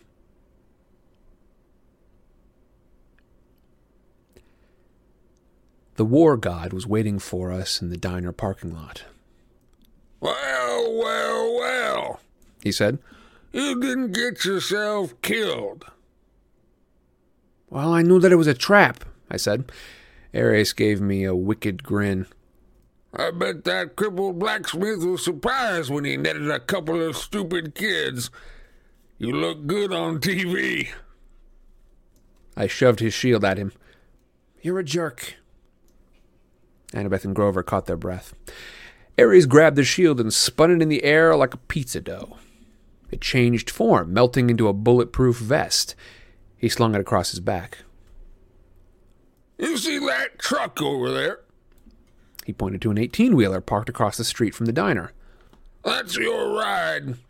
Take it straight to L.A. with one stop in Vegas. The 18-wheeler had a sign on the back, which I could read only because it was reverse-printed, white on black, a good combination for dyslexia. Kindness International, Humane Zoo Transport. Warning, live wild animals. I said, You're kidding. Ares snapped his fingers. The back door of the truck unlatched. Free ride west, punk. Stop complaining. And here's a little something for doing the job. He slung a blue nylon backpack off his handlebars and tossed it to me. Inside were fresh clothes for all of us, $20 in cash and a pouch full of golden drachmas, and a bag of double-stuffed Oreos. I said, I don't want your lousy... Thank you, Lord Ares. Grover interrupted, giving his best red alert warning look. Thanks a lot. I gritted my teeth. It was probably a deadly insult to refuse something from a god, but I didn't want anything that Ares had touched. Reluctantly, I slung the backpack over my shoulder. I knew my anger had been caused by the war god's presence, but I was still itching to punch him in the nose. He reminded me of every bully I'd ever faced. Nancy Bobofit, Clarice, Smelly Gabe, sarcastic teacher, every jerk who'd called me stupid in school or laughed at me when I'd gotten expelled. I looked back at the diner, which had only a couple of customers now. The waitress who'd served us dinner was watching nervously out the window, like she was afraid Ares might hurt us. She dragged the fry cook out from the kitchen to see. She said something to him. He nodded, held up a little disposable camera, and snapped a picture of us. Great, I thought. We'll make the papers again tomorrow. I imagined the headline, 12-year-old outlaw beats up defenseless biker. You owe me one more thing, I told Ares, trying to keep my voice level. You promised me information about my mother. Are you sure you can handle the news? He kick-started his motorcycle. She's not dead. The ground seemed to spin beneath me. What do you mean? I mean, she was taken away from the Minotaur before she could die. She was turned into a shower of gold, right? That's metamorphosis, not death. She's being kept. Kept? Why? You gotta study war, punk. Hostages. You take somebody to control somebody else. Nobody's controlling me. He laughed. Oh, yeah? I'll see you around, kid. I balled up my fist. You're pretty smug, Lord Ares, for a guy who runs from Cupid statues. Behind his glasses, fire glowed. I felt a hot wind in my hair. We'll meet again, Percy Jackson. Next time you're in a fight, watch your back. He revved his Harley, then roared off down Delancey Street. Annabeth said, That was not smart, Percy. I don't care. You don't want a god as your enemy. Especially not that god. Hey, guys, Grover said. I hate to interrupt, but... He pointed toward the diner. At the register, the last two customers were paying their check. Two men in identical black overalls with a white logo on their backs that matched the one on the Kindness International truck. "If we're taking the Zoo Express," Grover said, "we need to hurry." I didn't like it, but we had no better option. Besides, I'd seen enough of Denver. We ran across the street and climbed into the back of the big rig, closing the doors behind us. The first thing that hit me was the smell. It was like the world's biggest pan of kitty litter. The trailer was dark inside until I uncapped Anaklusmos. The blade cast a faint bronze light over a very sad scene. Sitting in a row of filthy metal cages were three of the most pathetic zoo animals I had ever beheld. A zebra, a male albino lion, and some weird antelope thing I didn't know the name for. Someone had thrown the lion a sack of turnips, which he obviously didn't want to eat. The zebra and the antelope had each gotten a styrofoam tray of hamburger meat. The zebra's mane was matted with chewing gum, like somebody had been spitting in it over their spare time. The antelope had a stupid silver birthday balloon tied to one of his horns that said, "Over the hill." Apparently nobody had wanted to get close enough to the lion to mess with him, but the poor thing was pacing around on soiled blankets in a space way too small for him, panting from the stuffy heat of the trailer. He had flies buzzing around his pink eyes, and his ribs showed through his white fur. "This is kindness?" Grover yelled. "Humane zoo transport?" He probably would have gone right back outside to beat up the truckers with his reed pipe, and I would have helped him. But just then, the truck's engine roared to life. The trailer started shaking, and we were forced to sit down or fall down. We huddled in the corner on some mildewed feed sacks, trying to ignore the smell and the heat and the flies. Grover talked to the animals in a series of goat bleats, but they just stared at him sadly. Annabeth was in favor of breaking the cages and freeing them on the spot, but I pointed out it wouldn't do much good until the truck stopped moving. Besides, I had a feeling we might look a lot better to the lion than those turnips. I found a water jug and refilled their bowls, and then used Anaklusmos to drag the mismatched food out of their cages. I gave the meat to the lion and the turnips to the zebra and the antelope. Grover calmed the antelope down while Annabeth used her knife to cut the balloon off his horn. She wanted to cut the gum out of the zebra's mane too, but we decided it would be too risky with the truck bumping around. We told Grover to promise the animals we would help them more in the morning, and then settled in for the night. Grover curled up on a turnip sack. Annabeth opened our bag of double-stuffed Oreos and nibbled on one half-heartedly. I tried to cheer myself up by concentrating on the fact that we were halfway to Los Angeles. Halfway to our destination. It was only June 14th. The solstice wasn't until the 21st. We would make it in plenty of time. On the other hand, I had no idea what to expect next. The gods kept toying with me. At least Hephaestus had the decency to be honest about it. He'd put up cameras and advertised me as entertainment. But when the cameras weren't rolling, I had a feeling my quest was being watched. Even then. It was a source of amusement for the gods. "Hey," Annabeth said. "I'm sorry for freaking out back at the water park, Percy." "That's okay." "It's just..." She shuddered. "Ooh, spiders. It's because of the Arachne story," I guessed. "You got turned into a spider for challenging your mom to a weaving contest, right?" Annabeth nodded. "Arachne's children have been taking revenge on the children of Athena ever since. If there's a spider within a mile of me, it'll find me. I hate the creepy little things. Anyway, I owe you." "We're a team, remember?" I said. "Besides, Grover did the fancy flying." I thought he was asleep, but he mumbled from the corner, "I was pretty amazing, wasn't I?" Annabeth and I laughed. She pulled apart an Oreo, handing me half.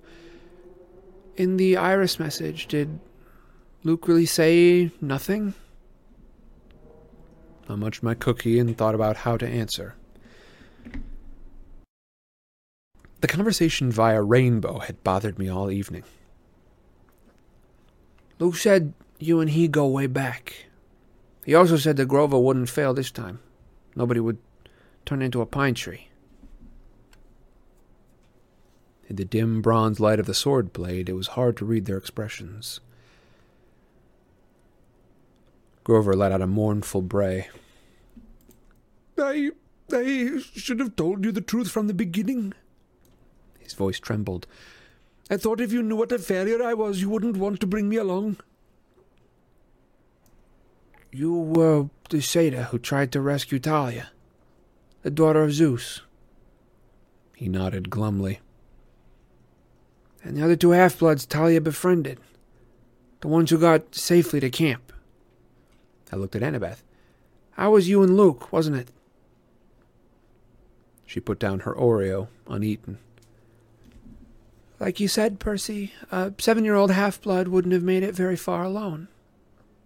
Athena guided me toward help. Talia was 12.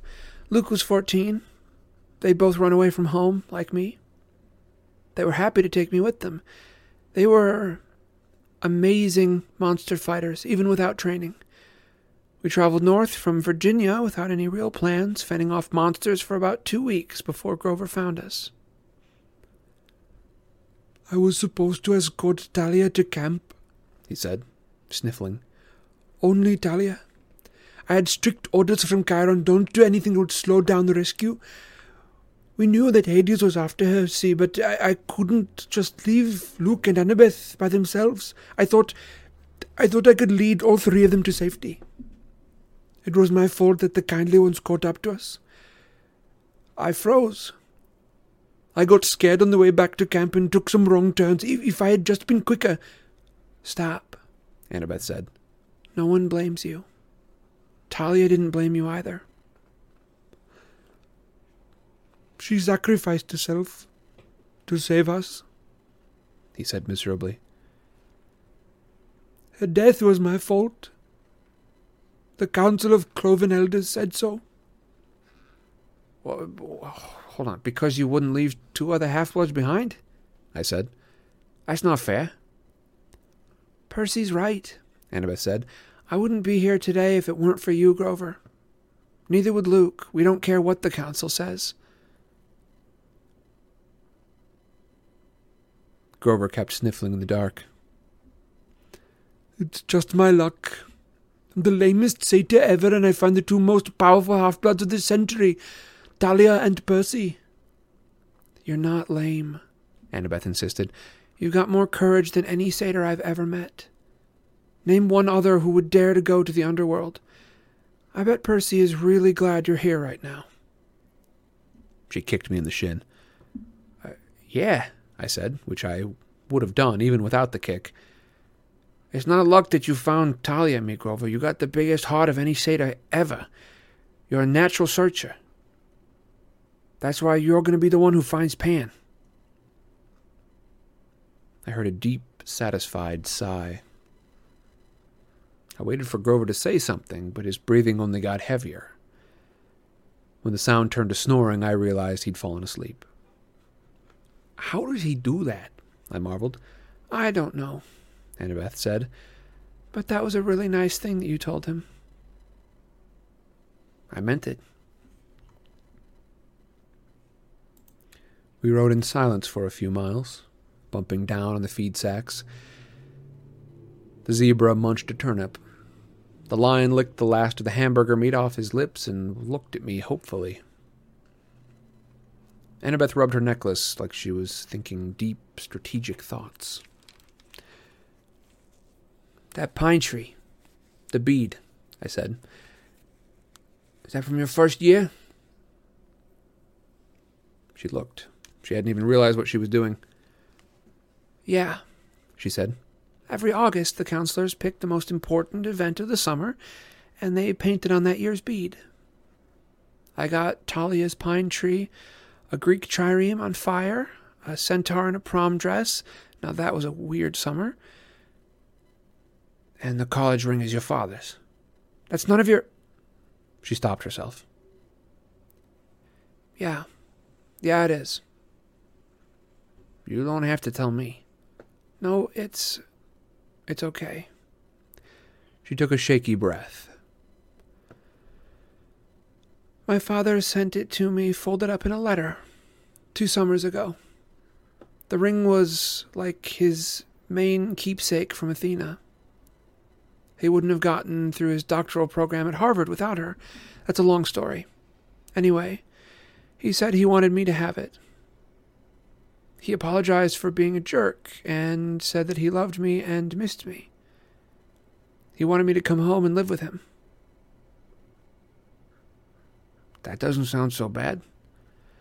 Yeah, well, the problem was I believed him. I tried to go home for that school year, but my stepmom was the same as ever. She didn't want her kids put in danger by living with a freak. Monsters attacked, we argued. Monsters attacked, we argued more. I didn't even make it through winter break. I called Chiron and came right back to Camp Half-Blood. You think you'll ever try living with your dad again? She wouldn't meet my eyes. Please. I'm not into self-inflicted pain. You shouldn't give up, I told her. You should write him a letter or something. Thanks for the advice, she said coldly. But my father has made his choice about who he wants to live with. We passed another few miles of silence. So if the gods fight, I said, will things line up the way that they did in the Trojan War? Will it be Athena versus Poseidon?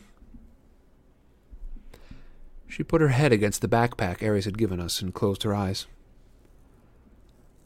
I don't know what my mom will do. I just know I'll fight next to you. Why? 'Cause you're my friend, Seaweed Brain. Any more stupid questions? I couldn't think of an answer for that. Fortunately, I didn't have to. Annabeth was asleep. I had trouble following her example, with Grover snoring and an albino lion staring hungrily at me, but eventually I closed my eyes.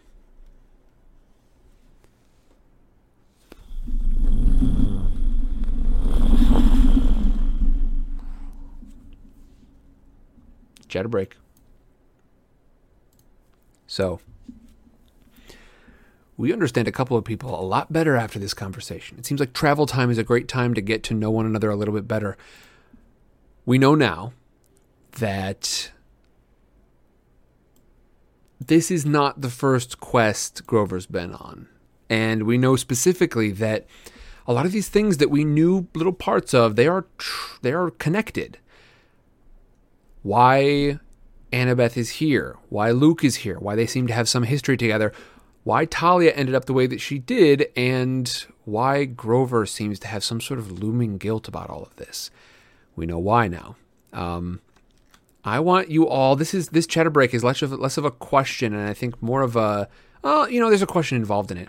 How have y'all seen, like, what things have y'all seen so far that you think are related to this event? Because it seems like it was one big significant event that caused a lot of the history that we see playing out right now.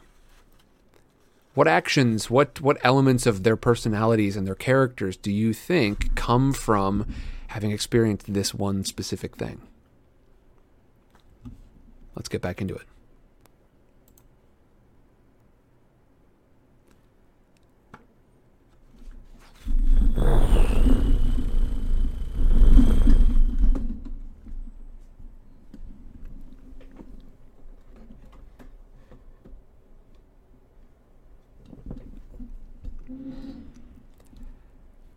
My nightmare started out as something I'd dreamed a million times before.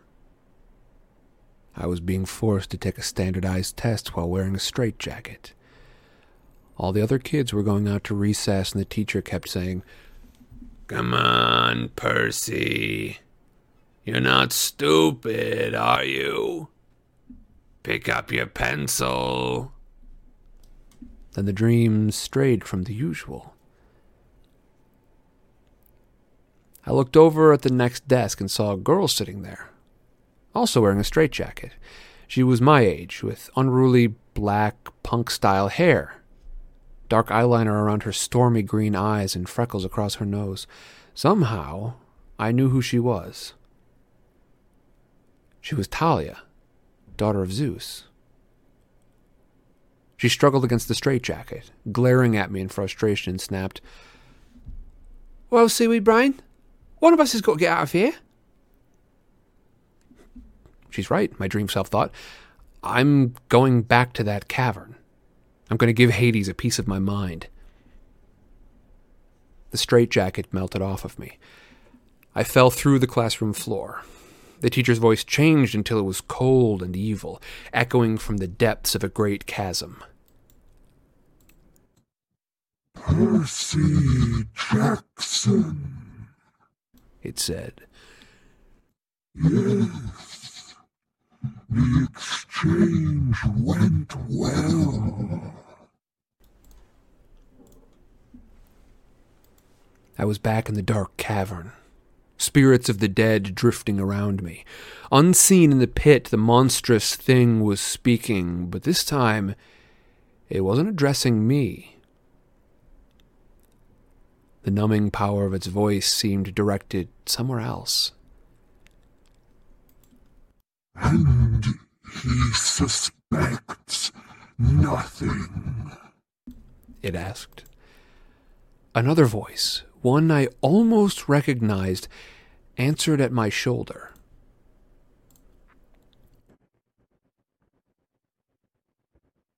"Nothing, my lord. He is as ignorant as the rest." I looked over, but no one was there. The speaker was invisible.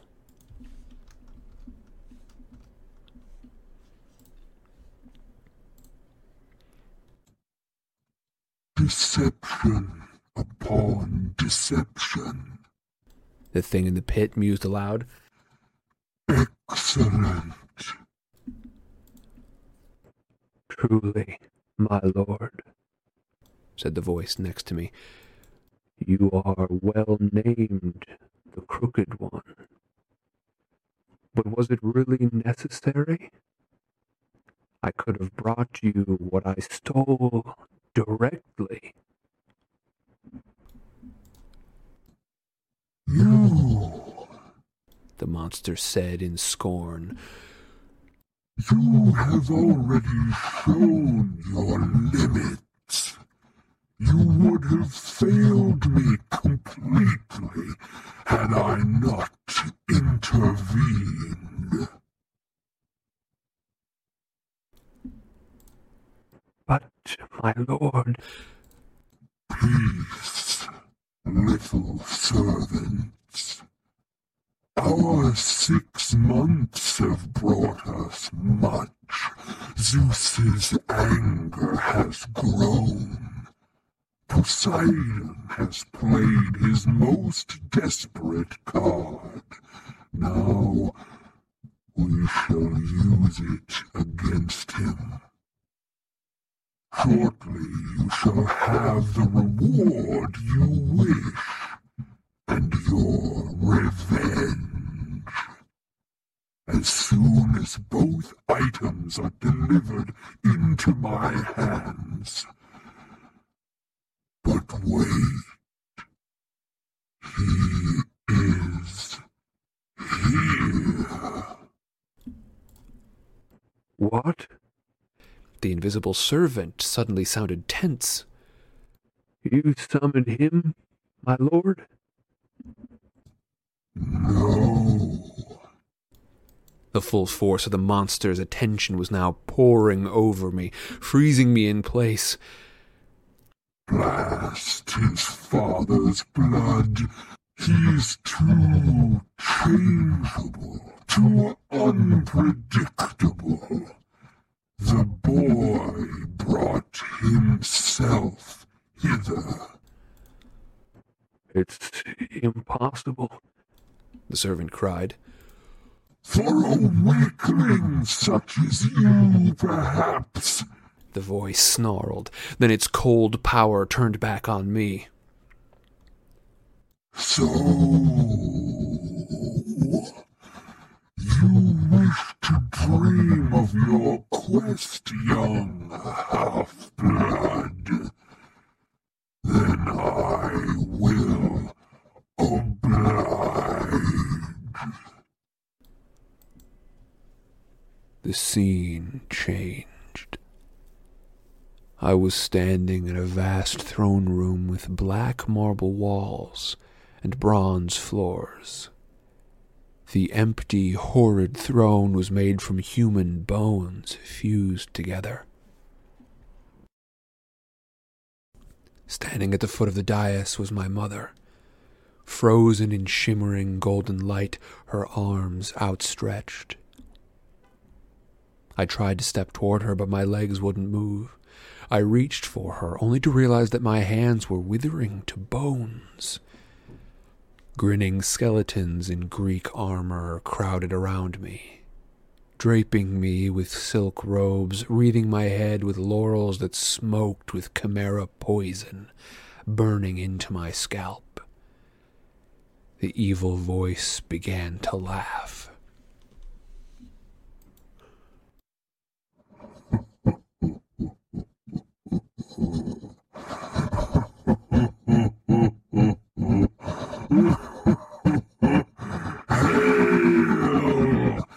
Hail the conquering hero!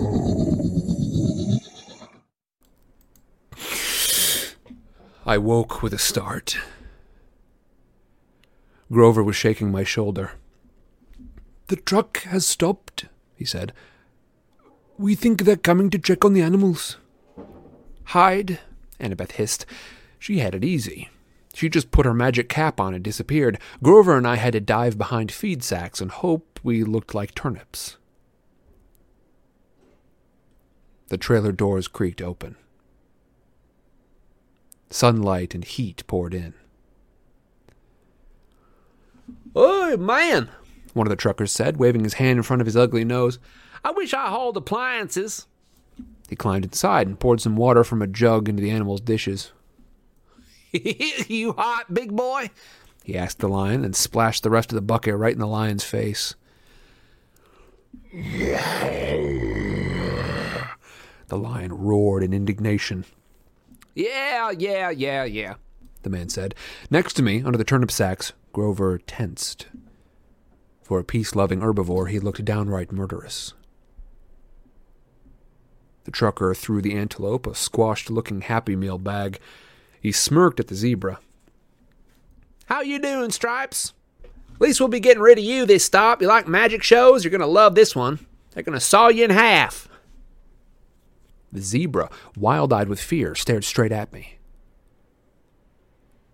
There was no sound, but as free as day, I heard it. Free me, Lord. Please. I was too stunned to react. There was a loud on the side of the trailer. The trucker inside with us yelled, "Hey, what do you want, Eddie?" A voice outside, must have been Eddie's, shouted back, "Maurice? What did you say?" What are you banging for?" Outside, Eddie yelled, "Hey, what banging?" Our guy Maurice rolled his eyes back and went back outside, cursing at Eddie for being an idiot. A second later, Annabeth appeared next to me. She must have done the banging to get Maurice out of the trailer. She said, "This transport business cannot be legal." "No kidding," Grover said. He paused, as if listening. "The lion says that these guys are animal smugglers." "That's right," the zebra's voice said in my mind. "We've got to free them," Grover said. He and Annabeth both looked at me, waiting for my lead. I'd heard the zebra talk, but not the lion. Why? Maybe it was another learning disability. I could only understand zebras? And then I thought, horses. What had Annabeth said about Poseidon creating horses? Was a zebra close enough to a horse? Is that why I could understand it?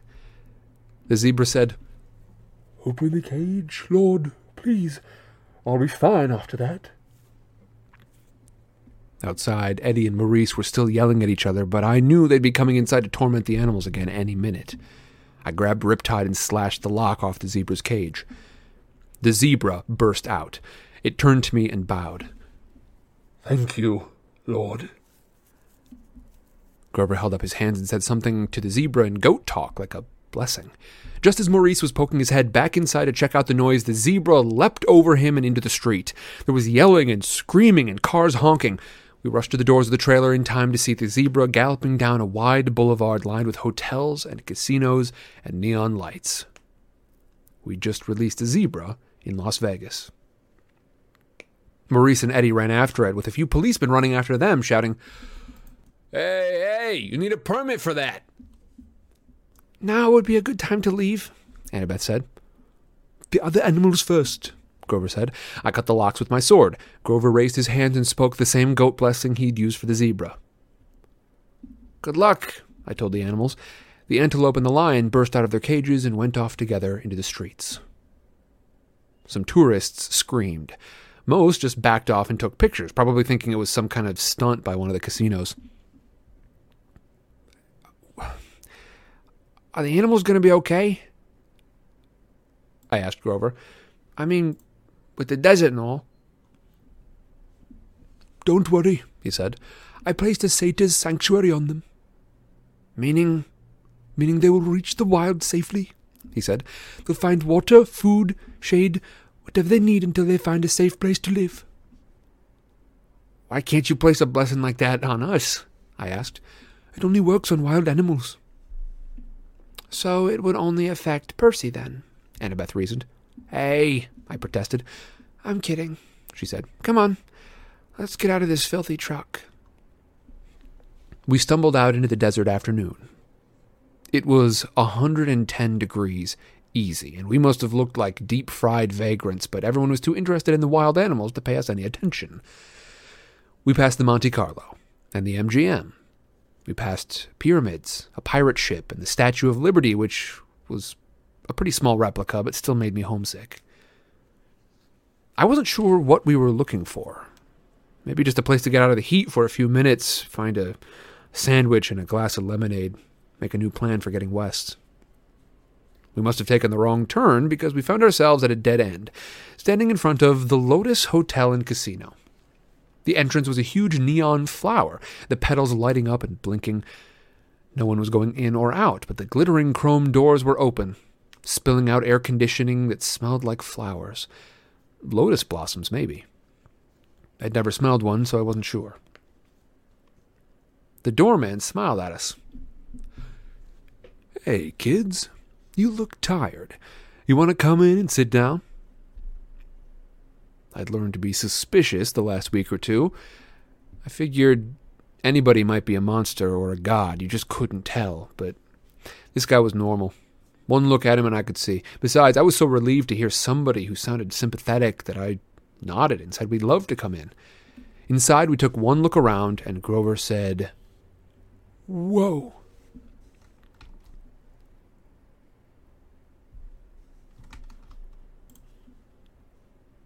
The whole lobby was a giant game room.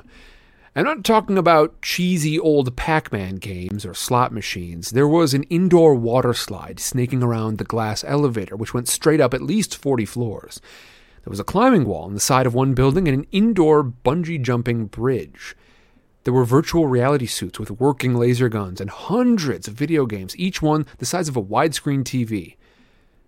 Basically, you name it, this place had it. There were a few other kids playing, but not many. No waiting for any of the games. There were waitresses and snack bars all around, serving every kind of food you can imagine. Hey, the bellhop said. At least I guess he was a bellstop. He wore a white and yellow Hawaiian shirt with a lotus design, shorts, and flip-flops. Welcome to the Lotus Casino. Here's your room key. I stammered, but... No, he said, laughing. The bill's taken care of. No extra charges, no tips, just go on up to the top floor, room 4001. If you need anything, like extra bubbles for the hot tub or skeet targets for the shooting range or whatever, just call the front desk. Here is your Lotus Cash cards. They work in the restaurants and at all the games and rides. He handed each of us a green plastic credit card. I knew there must be some sort of mistake. Obviously, he thought we were some millionaire's kids. But I took the card and said, "How much is on there?" He knit his eyebrows together. "What do you mean?" "I mean, like, when does it run out of cash?" He laughed. "Oh, you're making a joke. Hey, that's cool. Enjoy your stay." We took the elevator upstairs and checked out our room. It was a suite with 3 separate bedrooms and a bar stocked with candy, sodas, and chips. A hotline to room service. Fluffy towels and water beds with feather pillows. A big screen television with satellite and high-speed internet. The balcony had its own hot tub, and sure enough, there was a skeet shooting machine and a shotgun so you could launch clay pigeons right out over the Las Vegas skyline and plug them with your gun. I didn't see how that could be legal, but I thought it was pretty cool. The view over the Strip and the desert was amazing. Though I doubted we'd ever find time to look at the view with a room like this.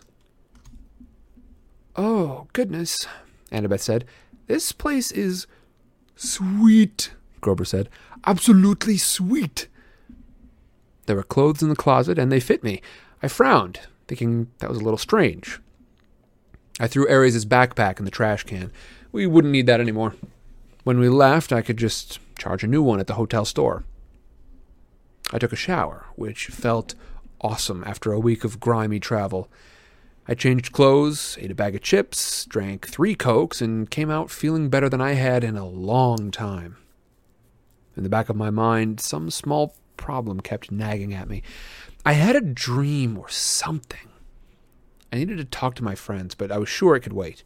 I came out of the bedroom and found that Annabeth and Grover had also showered and changed clothes. Grover was eating potato chips to his heart's content, while Annabeth cranked up National Geographic. "All of those stations," I told her, "and you turn on National Geographic? Are you insane?" "It's interesting." "I feel good," Grover said. "I love this place." Without his even realizing it, the wings sprouted out of his shoes and lifted him a foot off the ground and then set him back down again. "So, what now?" Annabeth asked. "Sleep?" Grover and I looked at each other and grinned. We both held up our green plastic Lotus Cash cards. "Playtime." I couldn't remember the last time I had so much fun. I came from a relatively poor family. Our idea of a splurge was eating out at Burger King and renting a movie. A 5-star Vegas hotel? Forget it. I bungee jumped the lobby 5 or 6 times, did the water slide, snowboarded the artificial ski slope, and played virtual reality laser tag and FBI sharpshooter. I saw Grover a few times, going from game to game. He really liked the reverse hunter thing, where the deer go out and shoot the rednecks. I saw Annabeth playing trivia games and other Brainiac stuff. They had this huge 3D sim game where you could build your own city, and you could actually see the holographic buildings rise on the display board. I didn't think much of it, but Annabeth loved it. I'm not sure when I first realized something was wrong. Probably it was when I noticed the guy standing next to me at the VR sharpshooters. He was about 13, I guess, but his clothes were weird. I thought he was some kind of Elvis impersonator's son. He wore bell-bottom jeans and a red t-shirt with black piping, and his hair was permed and gelled like a New Jersey girl's on homecoming night. We played a game of sharpshooters together, and he said, "Groovy, man. Been here 2 weeks, and the games keep getting better and better." Groovy? Later, while we were talking, I said something was sick, and he looked at me kind of startled, like he'd never heard a word used that way before. He said his name was Darren, but as soon as I started asking him questions, he got bored with me and started to go back to the computer screen. I said, "Hey, Darren?" "What? What year is it?" He frowned at me. "In the game?" "No, in real life." We had to think about it. 1977. "No," I said, getting a little scared. "Really?" "Hey, man, bad vibes. I got a game happening." After that, he totally ignored me. I started talking to people and found it wasn't easy. They were glued to TV screens or a video game or their food or whatever. I found a guy who told me it was 1985. Another guy told me it was 1993. They all claimed they hadn't been here very long. A few days, a few weeks at most. They didn't know and they didn't really care. Then it occurred to me. How long had I been here? It seemed like only a couple of hours, but was it? I tried to remember why we were here. We were going to Los Angeles. We were supposed to find the entrance to the underworld. My mother, for a scary second I had trouble remembering her name. Sally Jackson. I had to find her. I had to stop Hades from causing World War III. I found Annabeth still building her city. Hey, come on, I told her. We gotta get out of here. No response. I shook her. Annabeth? She looked up, annoyed. What? We gotta leave. Leave? What are you talking about? I've just got the towers. This place is a trap. She didn't respond until I shook her again. What? Listen, the underworld. Our quest. Come on, Percy, just a few more minutes. Annabeth, there's people in here from 1977. Kids who have never aged. You check in and you stay forever. So? She asked. Can you imagine a better place? I grabbed her wrist and yanked it away from the game. Hey! She screamed and hit me, but nobody else even bothered to look. They were too busy. I made her look directly into my eyes. I said, Spiders. Large, hairy spiders. That jarred her. Her vision cleared. Oh, my gods, she said. How long have we? I don't know, but we gotta find Grover. We went searching and found him still playing virtual deer hunter. Grover, we both shouted. He said, Die, human, die! Silly, polluting, nasty person! Grover? He turned the plastic gun on me and started clicking as if I were just another image from the screen. I looked at Annabeth, and together we took Grover by the arms and dragged him away. His flying shoes sprang to life and started tugging his legs in the other direction as he shouted, No! I just got to a new level! No, don't! The Lotus bellhop hurried up to us. Well now, you ready for your platinum cards? We're leaving, I told him. Such a shame, he said, and I got the feeling that he really did mean it, that we were breaking his heart if we went. We just added an entire new floor full of games for platinum card members. He held out the cards, and I wanted one. I knew if I took one, I would never leave. I would stay here, happy forever, playing games forever, and I'd soon forget about my mom and my quest and maybe even my own name.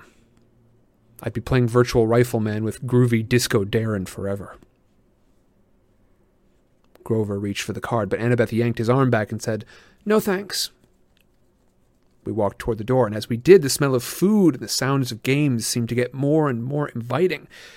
I thought about our room upstairs. We could just stay the night, sleep in a real bed for once. And then we burst through the doors of the Lotus Casino and ran down the sidewalk. It felt like afternoon, about the same time of day we'd gone into the casino, but something was wrong. The weather had changed completely. It was stormy, with heat lightning flashing out of the desert. Ares' backpack was slung on my shoulder, which was odd because I was sure I had thrown it in the trash can in room 4001, but at that moment I had other problems to worry about. I ran to the nearest newspaper stand and read the year first. Thank the gods it was still the same year it had been when we went in. And then I noticed the date. June 20th. We had been in the Lotus Casino for 5 days. We had only 1 day left until the summer solstice. 1 day to complete our quest.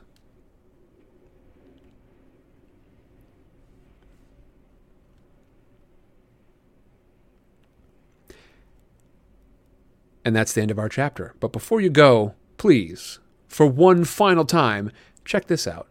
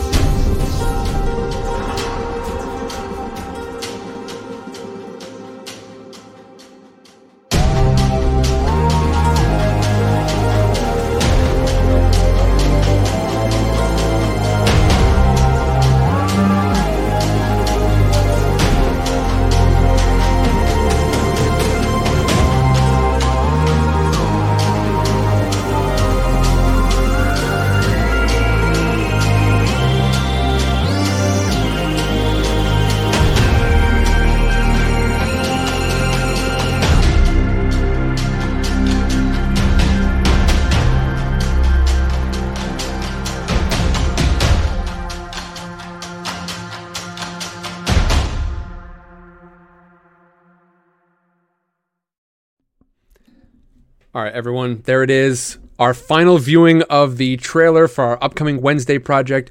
Wednesday at noon Pacific time. This is going to be The After, a Sidecar Stories fiasco. You can learn about the game Fiasco if you head over. We have got a channel dedicated to it already. You can discuss it. You can ask questions. That is where we're going to be releasing the playset that we're going to be using for that. And I want y'all to know you are going to have a chance to impact that story. It is the story of the apocalypse, discovering what the apocalypse was and trying to make our way through it. Fiasco has a habit of telling some really awesome stories, and I'm really excited to see how y'all are going to be able to participate within that. So everyone, our session 0, that is going to be your time to show up, to come hang out, and to learn sort of, for us to set up what the world's going to be like, and for y'all to learn how the game works and how our system for y'all to have an impact on that world is going to work. So everyone, please come and check that out. I really appreciate y'all bearing with me. I know I played that a couple of times, but like I said, it took me a lot longer than it looks like. It looks like the sort of thing that shouldn't take very long, but it was like multiple hours of work to get that 60-second video done.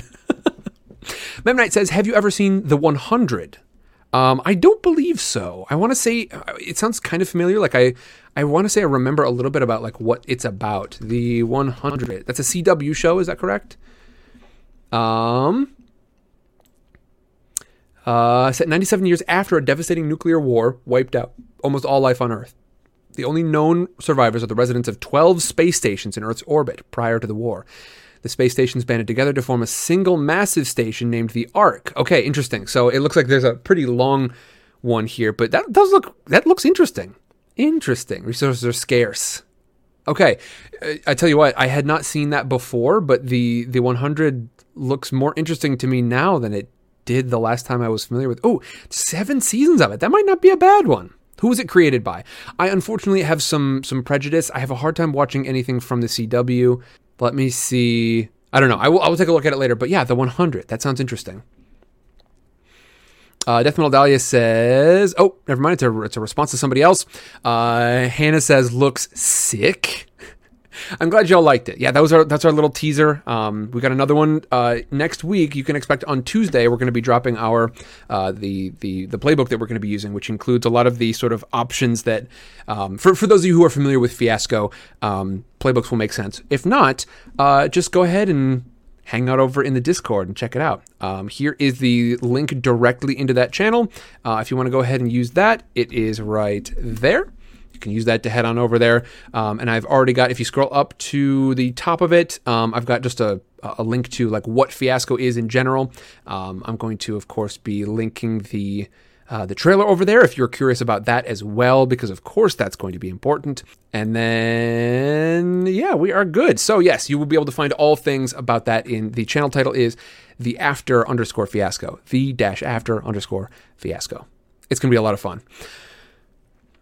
JCA says, I wish there was more Altered Carbon. It was also a great one. Yeah, Altered Carbon, that was a wild ride for me. I watched Altered Carbon, and a couple of the episodes were fantastic, and then a couple of them I thought were like really, really rough, and then a couple of them were pretty neutral. But it was like that was a wild ride of like enjoyment, and at other times being like, oh, I wish they had taken it a different direction, that sort of thing. I don't know. It's interesting. Rowlett says, I'm only on episode 4. Gotcha. So, Pia, have a great night. Y'all, it's been a lot of fun hanging out with you tonight. Let's talk a little bit about our chapter here. We've got an interesting spot, which I think is going to be the main focus of our discussion, which actually we are running pretty long already, so I don't think I'm going to take too long for discussion today. But this Lotus Casino, if any of y'all have read The Odyssey, you might be familiar with what this whole thing is stylized after. I am curious that we didn't see, there's a very specific character that I'm surprised we did not encounter in this, but maybe we will find them at some other point. If you want to Google this, go ahead and Google Lotus Eaters.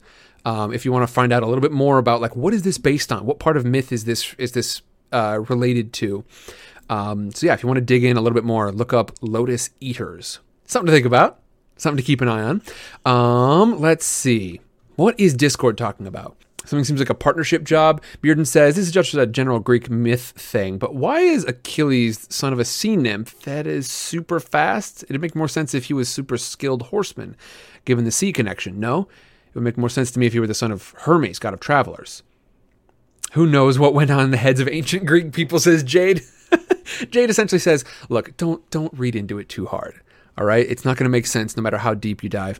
And I think that's kind of a good point. It speaks to the nature of organic growth with stories.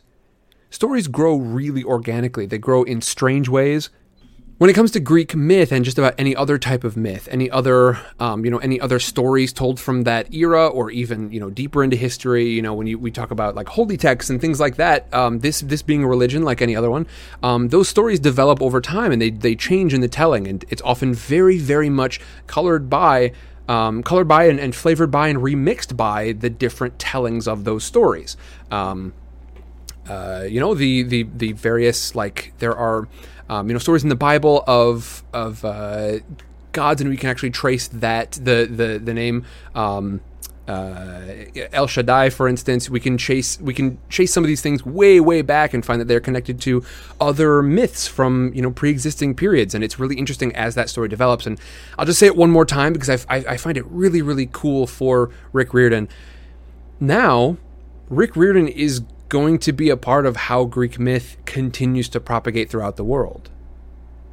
I think that's super cool. I think Greek myth, Rick Riordan probably has had the most widespread impact now on how these stories will continue to live in the world, and they will be changed in the telling of it. I think if we fast forward 100, 200 years in the future, we're going to find that the stories of Greek myths, like people's understanding of them, there will of course be historians who are able to trace back like what stuff is proper Greek myth and what stuff is the Rick Riordan remix, the triple R, if you will, the R cube. You shouldn't. But Rick Riordan, like, he has got a permanent place in that lineage of this Greek mythology storytelling. Death Metal Dahlia says, oh, very interesting, Sam. Just looked it up, and a very interesting archetypal concept that I see evolved into a more nuanced take on social apathy. Let's see. I feel like I missed something in there. I'm having a hard time hunting down like the subject and the object. Just looked it up, and a very interesting archetypal concept that I see evolved into more nuanced takes on social apathy. Give me a little bit more. I'm curious. You've given me the teaser, right? You've shown me the teaser, Dahlia. Reel me in. The Lotus Eaters. Oh, I see. Okay. I got you. Okay, so the Lotus Eaters themselves are sort of analogous to like social apathy. And interesting. And it's definitely, Rick Riordan did pick some very interesting concepts to tempt our characters with, right? Games, and I think overall just entertainment, right? I think that's sort of the main line there, right? If we consider, this Island of the Lotus Eaters concept to be related specifically to something along the lines of like, like social apathy, I think what are we paying attention to instead of paying attention to what is happening in society around us? I think it is very much based on entertainment. We flock toward entertainment, and in doing so, we can sort of choose, like Annabeth does for a few moments before Percy's really able to snap her out of it, and like Percy was before, and like Grover continues to do after that. We can choose to sort of like bury our heads in the sand, or in the sand castle, or in the sandbox game. Bury our head in the sandbox. That's not a bad one. Somebody trademark that. We can choose to do that, and I think it's interesting that I think it's especially interesting that Rick Riordan would have put this in a casino. I think that's a really great sort of distraction, because there is actually like a science to this. For some of you who don't know, casinos are designed in such a way, both the lighting and tinted windows and the actual architecture and floor layout of casinos is designed such that you don't have a clear perception of how time is passing outside. It's designed such that when you get in there, you start to lose track of time a little bit. If you look around a casino, you're not going to see prominently displayed clocks. You are not necessarily like the doors are going to be slightly more difficult to find than your average building. and you will have a nearly impossible time without a clock, unless you have like a watch or a clock on you. You're gonna have a nearly impossible time seeing what time of day it is, because they don't do windows, and if they do, they're massively tinted and sort of like around corners and such. JCA says, do you think Rick added this as part of foreshadowing to real life? I think it's an observation. I don't think it's necessarily foreshadowing as much as Rick Riordan's observation that it's happening right now. And by right now, I mean, I want to say, was it 2004 when this was released? I think so. Percy Jackson, Lightning Thief. Was that right? Please tell me I got it right. Release date, oh good lord, 2010? Is this the film or the? Yeah, that looks like the film. I want the book. Obviously. Based on the 2005 novel. Dang it, so close. Sander, I hope you have a good night. Have a good one. Thanks for stopping in. I'll see you later on. Yeah, so it is a very odd thing, but I think, seeing this already starting in, not starting in 2005, I think it was well underway in 2005. I think, the timeline here where it mentions like the 60s and the 70s, I think it mentions the 70s and the 80s as being times when like there are people in there. We don't really see people from earlier than that. And I think that's a pretty reasonable estimate for when we as a country, it really feels like we went toward entertainment as like the thing that is going to occupy us. Consider the massive industries built up around entertainment. Consider the ways where entertainment and has sort of pervaded everything. Think about the ways that you are educated. Do you often, and some of you folks who are a little older can try to compare this to when you were younger. I think I'm just like on the very cusp of it. Consider entertainment, but specifically edutainment. This idea that, when you were learning something, that you are also being entertained at the same time, as opposed to just learning the thing. Obviously, this has existed for a long time, but think of the shift in the way that people have been learning things for leisure. When people learned things for leisure like 20 years ago, they would seek it out and they would just learn that thing. More often nowadays, it seems like we've got, I think YouTube channels are a great way, like a great spot to identify this sort of trend. It seems like if you're going to learn something, there's some demand that you also be entertained at the same time. I think about things like Smarter Every Day, and there's a one with a German sounding name, Kurzgesagt. Oh boy, I could not pronounce it if I tried. Kurzgesagt. What is this? What is that YouTube channel? Someone help me out. I put an X in there. I know that's not right. Kurzgesagt. I don't know how you pronounce this word. Kurzgesagt. Somebody tell me how to pronounce that name. Kurzgesagt.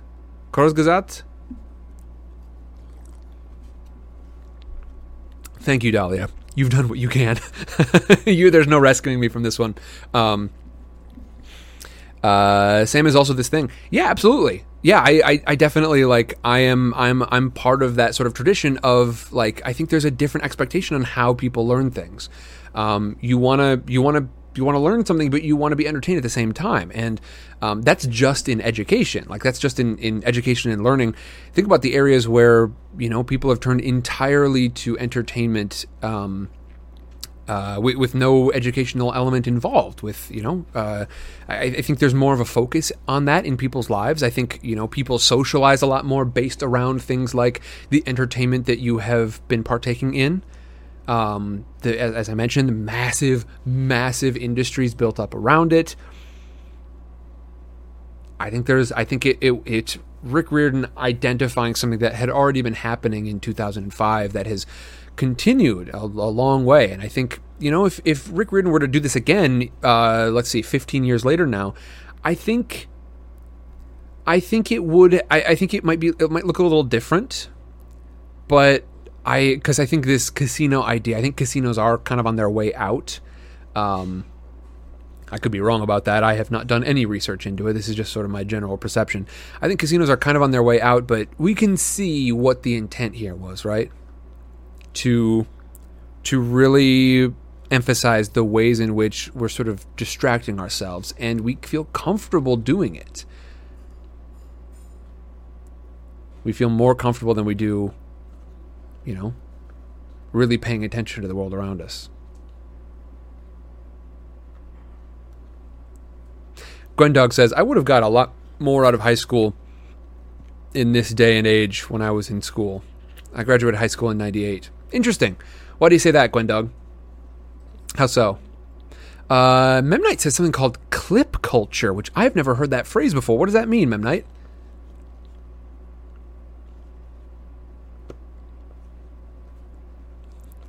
Rolet says, first of all, Rolet laughs at me, but then says, but I do love that channel. It's great. Highly recommend. As do I. I'm really enjoying a lot of the discoveries being made around space travel, space exploration, space possibly settlement. It's a long horizon kind of thing, but I'm hoping I can see like a permanent base on the moon at some point during my lifetime. I think that would be awesome. But yeah, they've got some great videos on there about just sort of like what if, answering big questions. Some of them you might not even realize that you have until you see them over there. It is a fantastic channel. Okay, everyone, let's go say hi to Mr. Halfbit, shall we? And I hope you all have an excellent week. I will see you next Tuesday for Vintage Sidecar. I'll see you on Wednesday for Session 0 of the After. I'll see you on Thursday for Flying Sidecar once more. Y'all, I love you. I'll see you later. I just forgot you actually have to opt into that, and then we go. So I still do love you. I still will see you later, but now we're just going to sit here sort of like awkwardly. Actually, no, we're not. There out in the darkness, a fugitive running, fallen from grace. Fallen from grace. You are the sentinels, silent and sure. I've got my verses confused. Keeping watch in the night. Keeping watch in the night. You know your place in the sky. You hold your course and your aim. And each in your season returns and returns, and is always the same. And if you fall as Lucifer fell, you fall in flame. I really want to sing more of this song. Bye. One more time.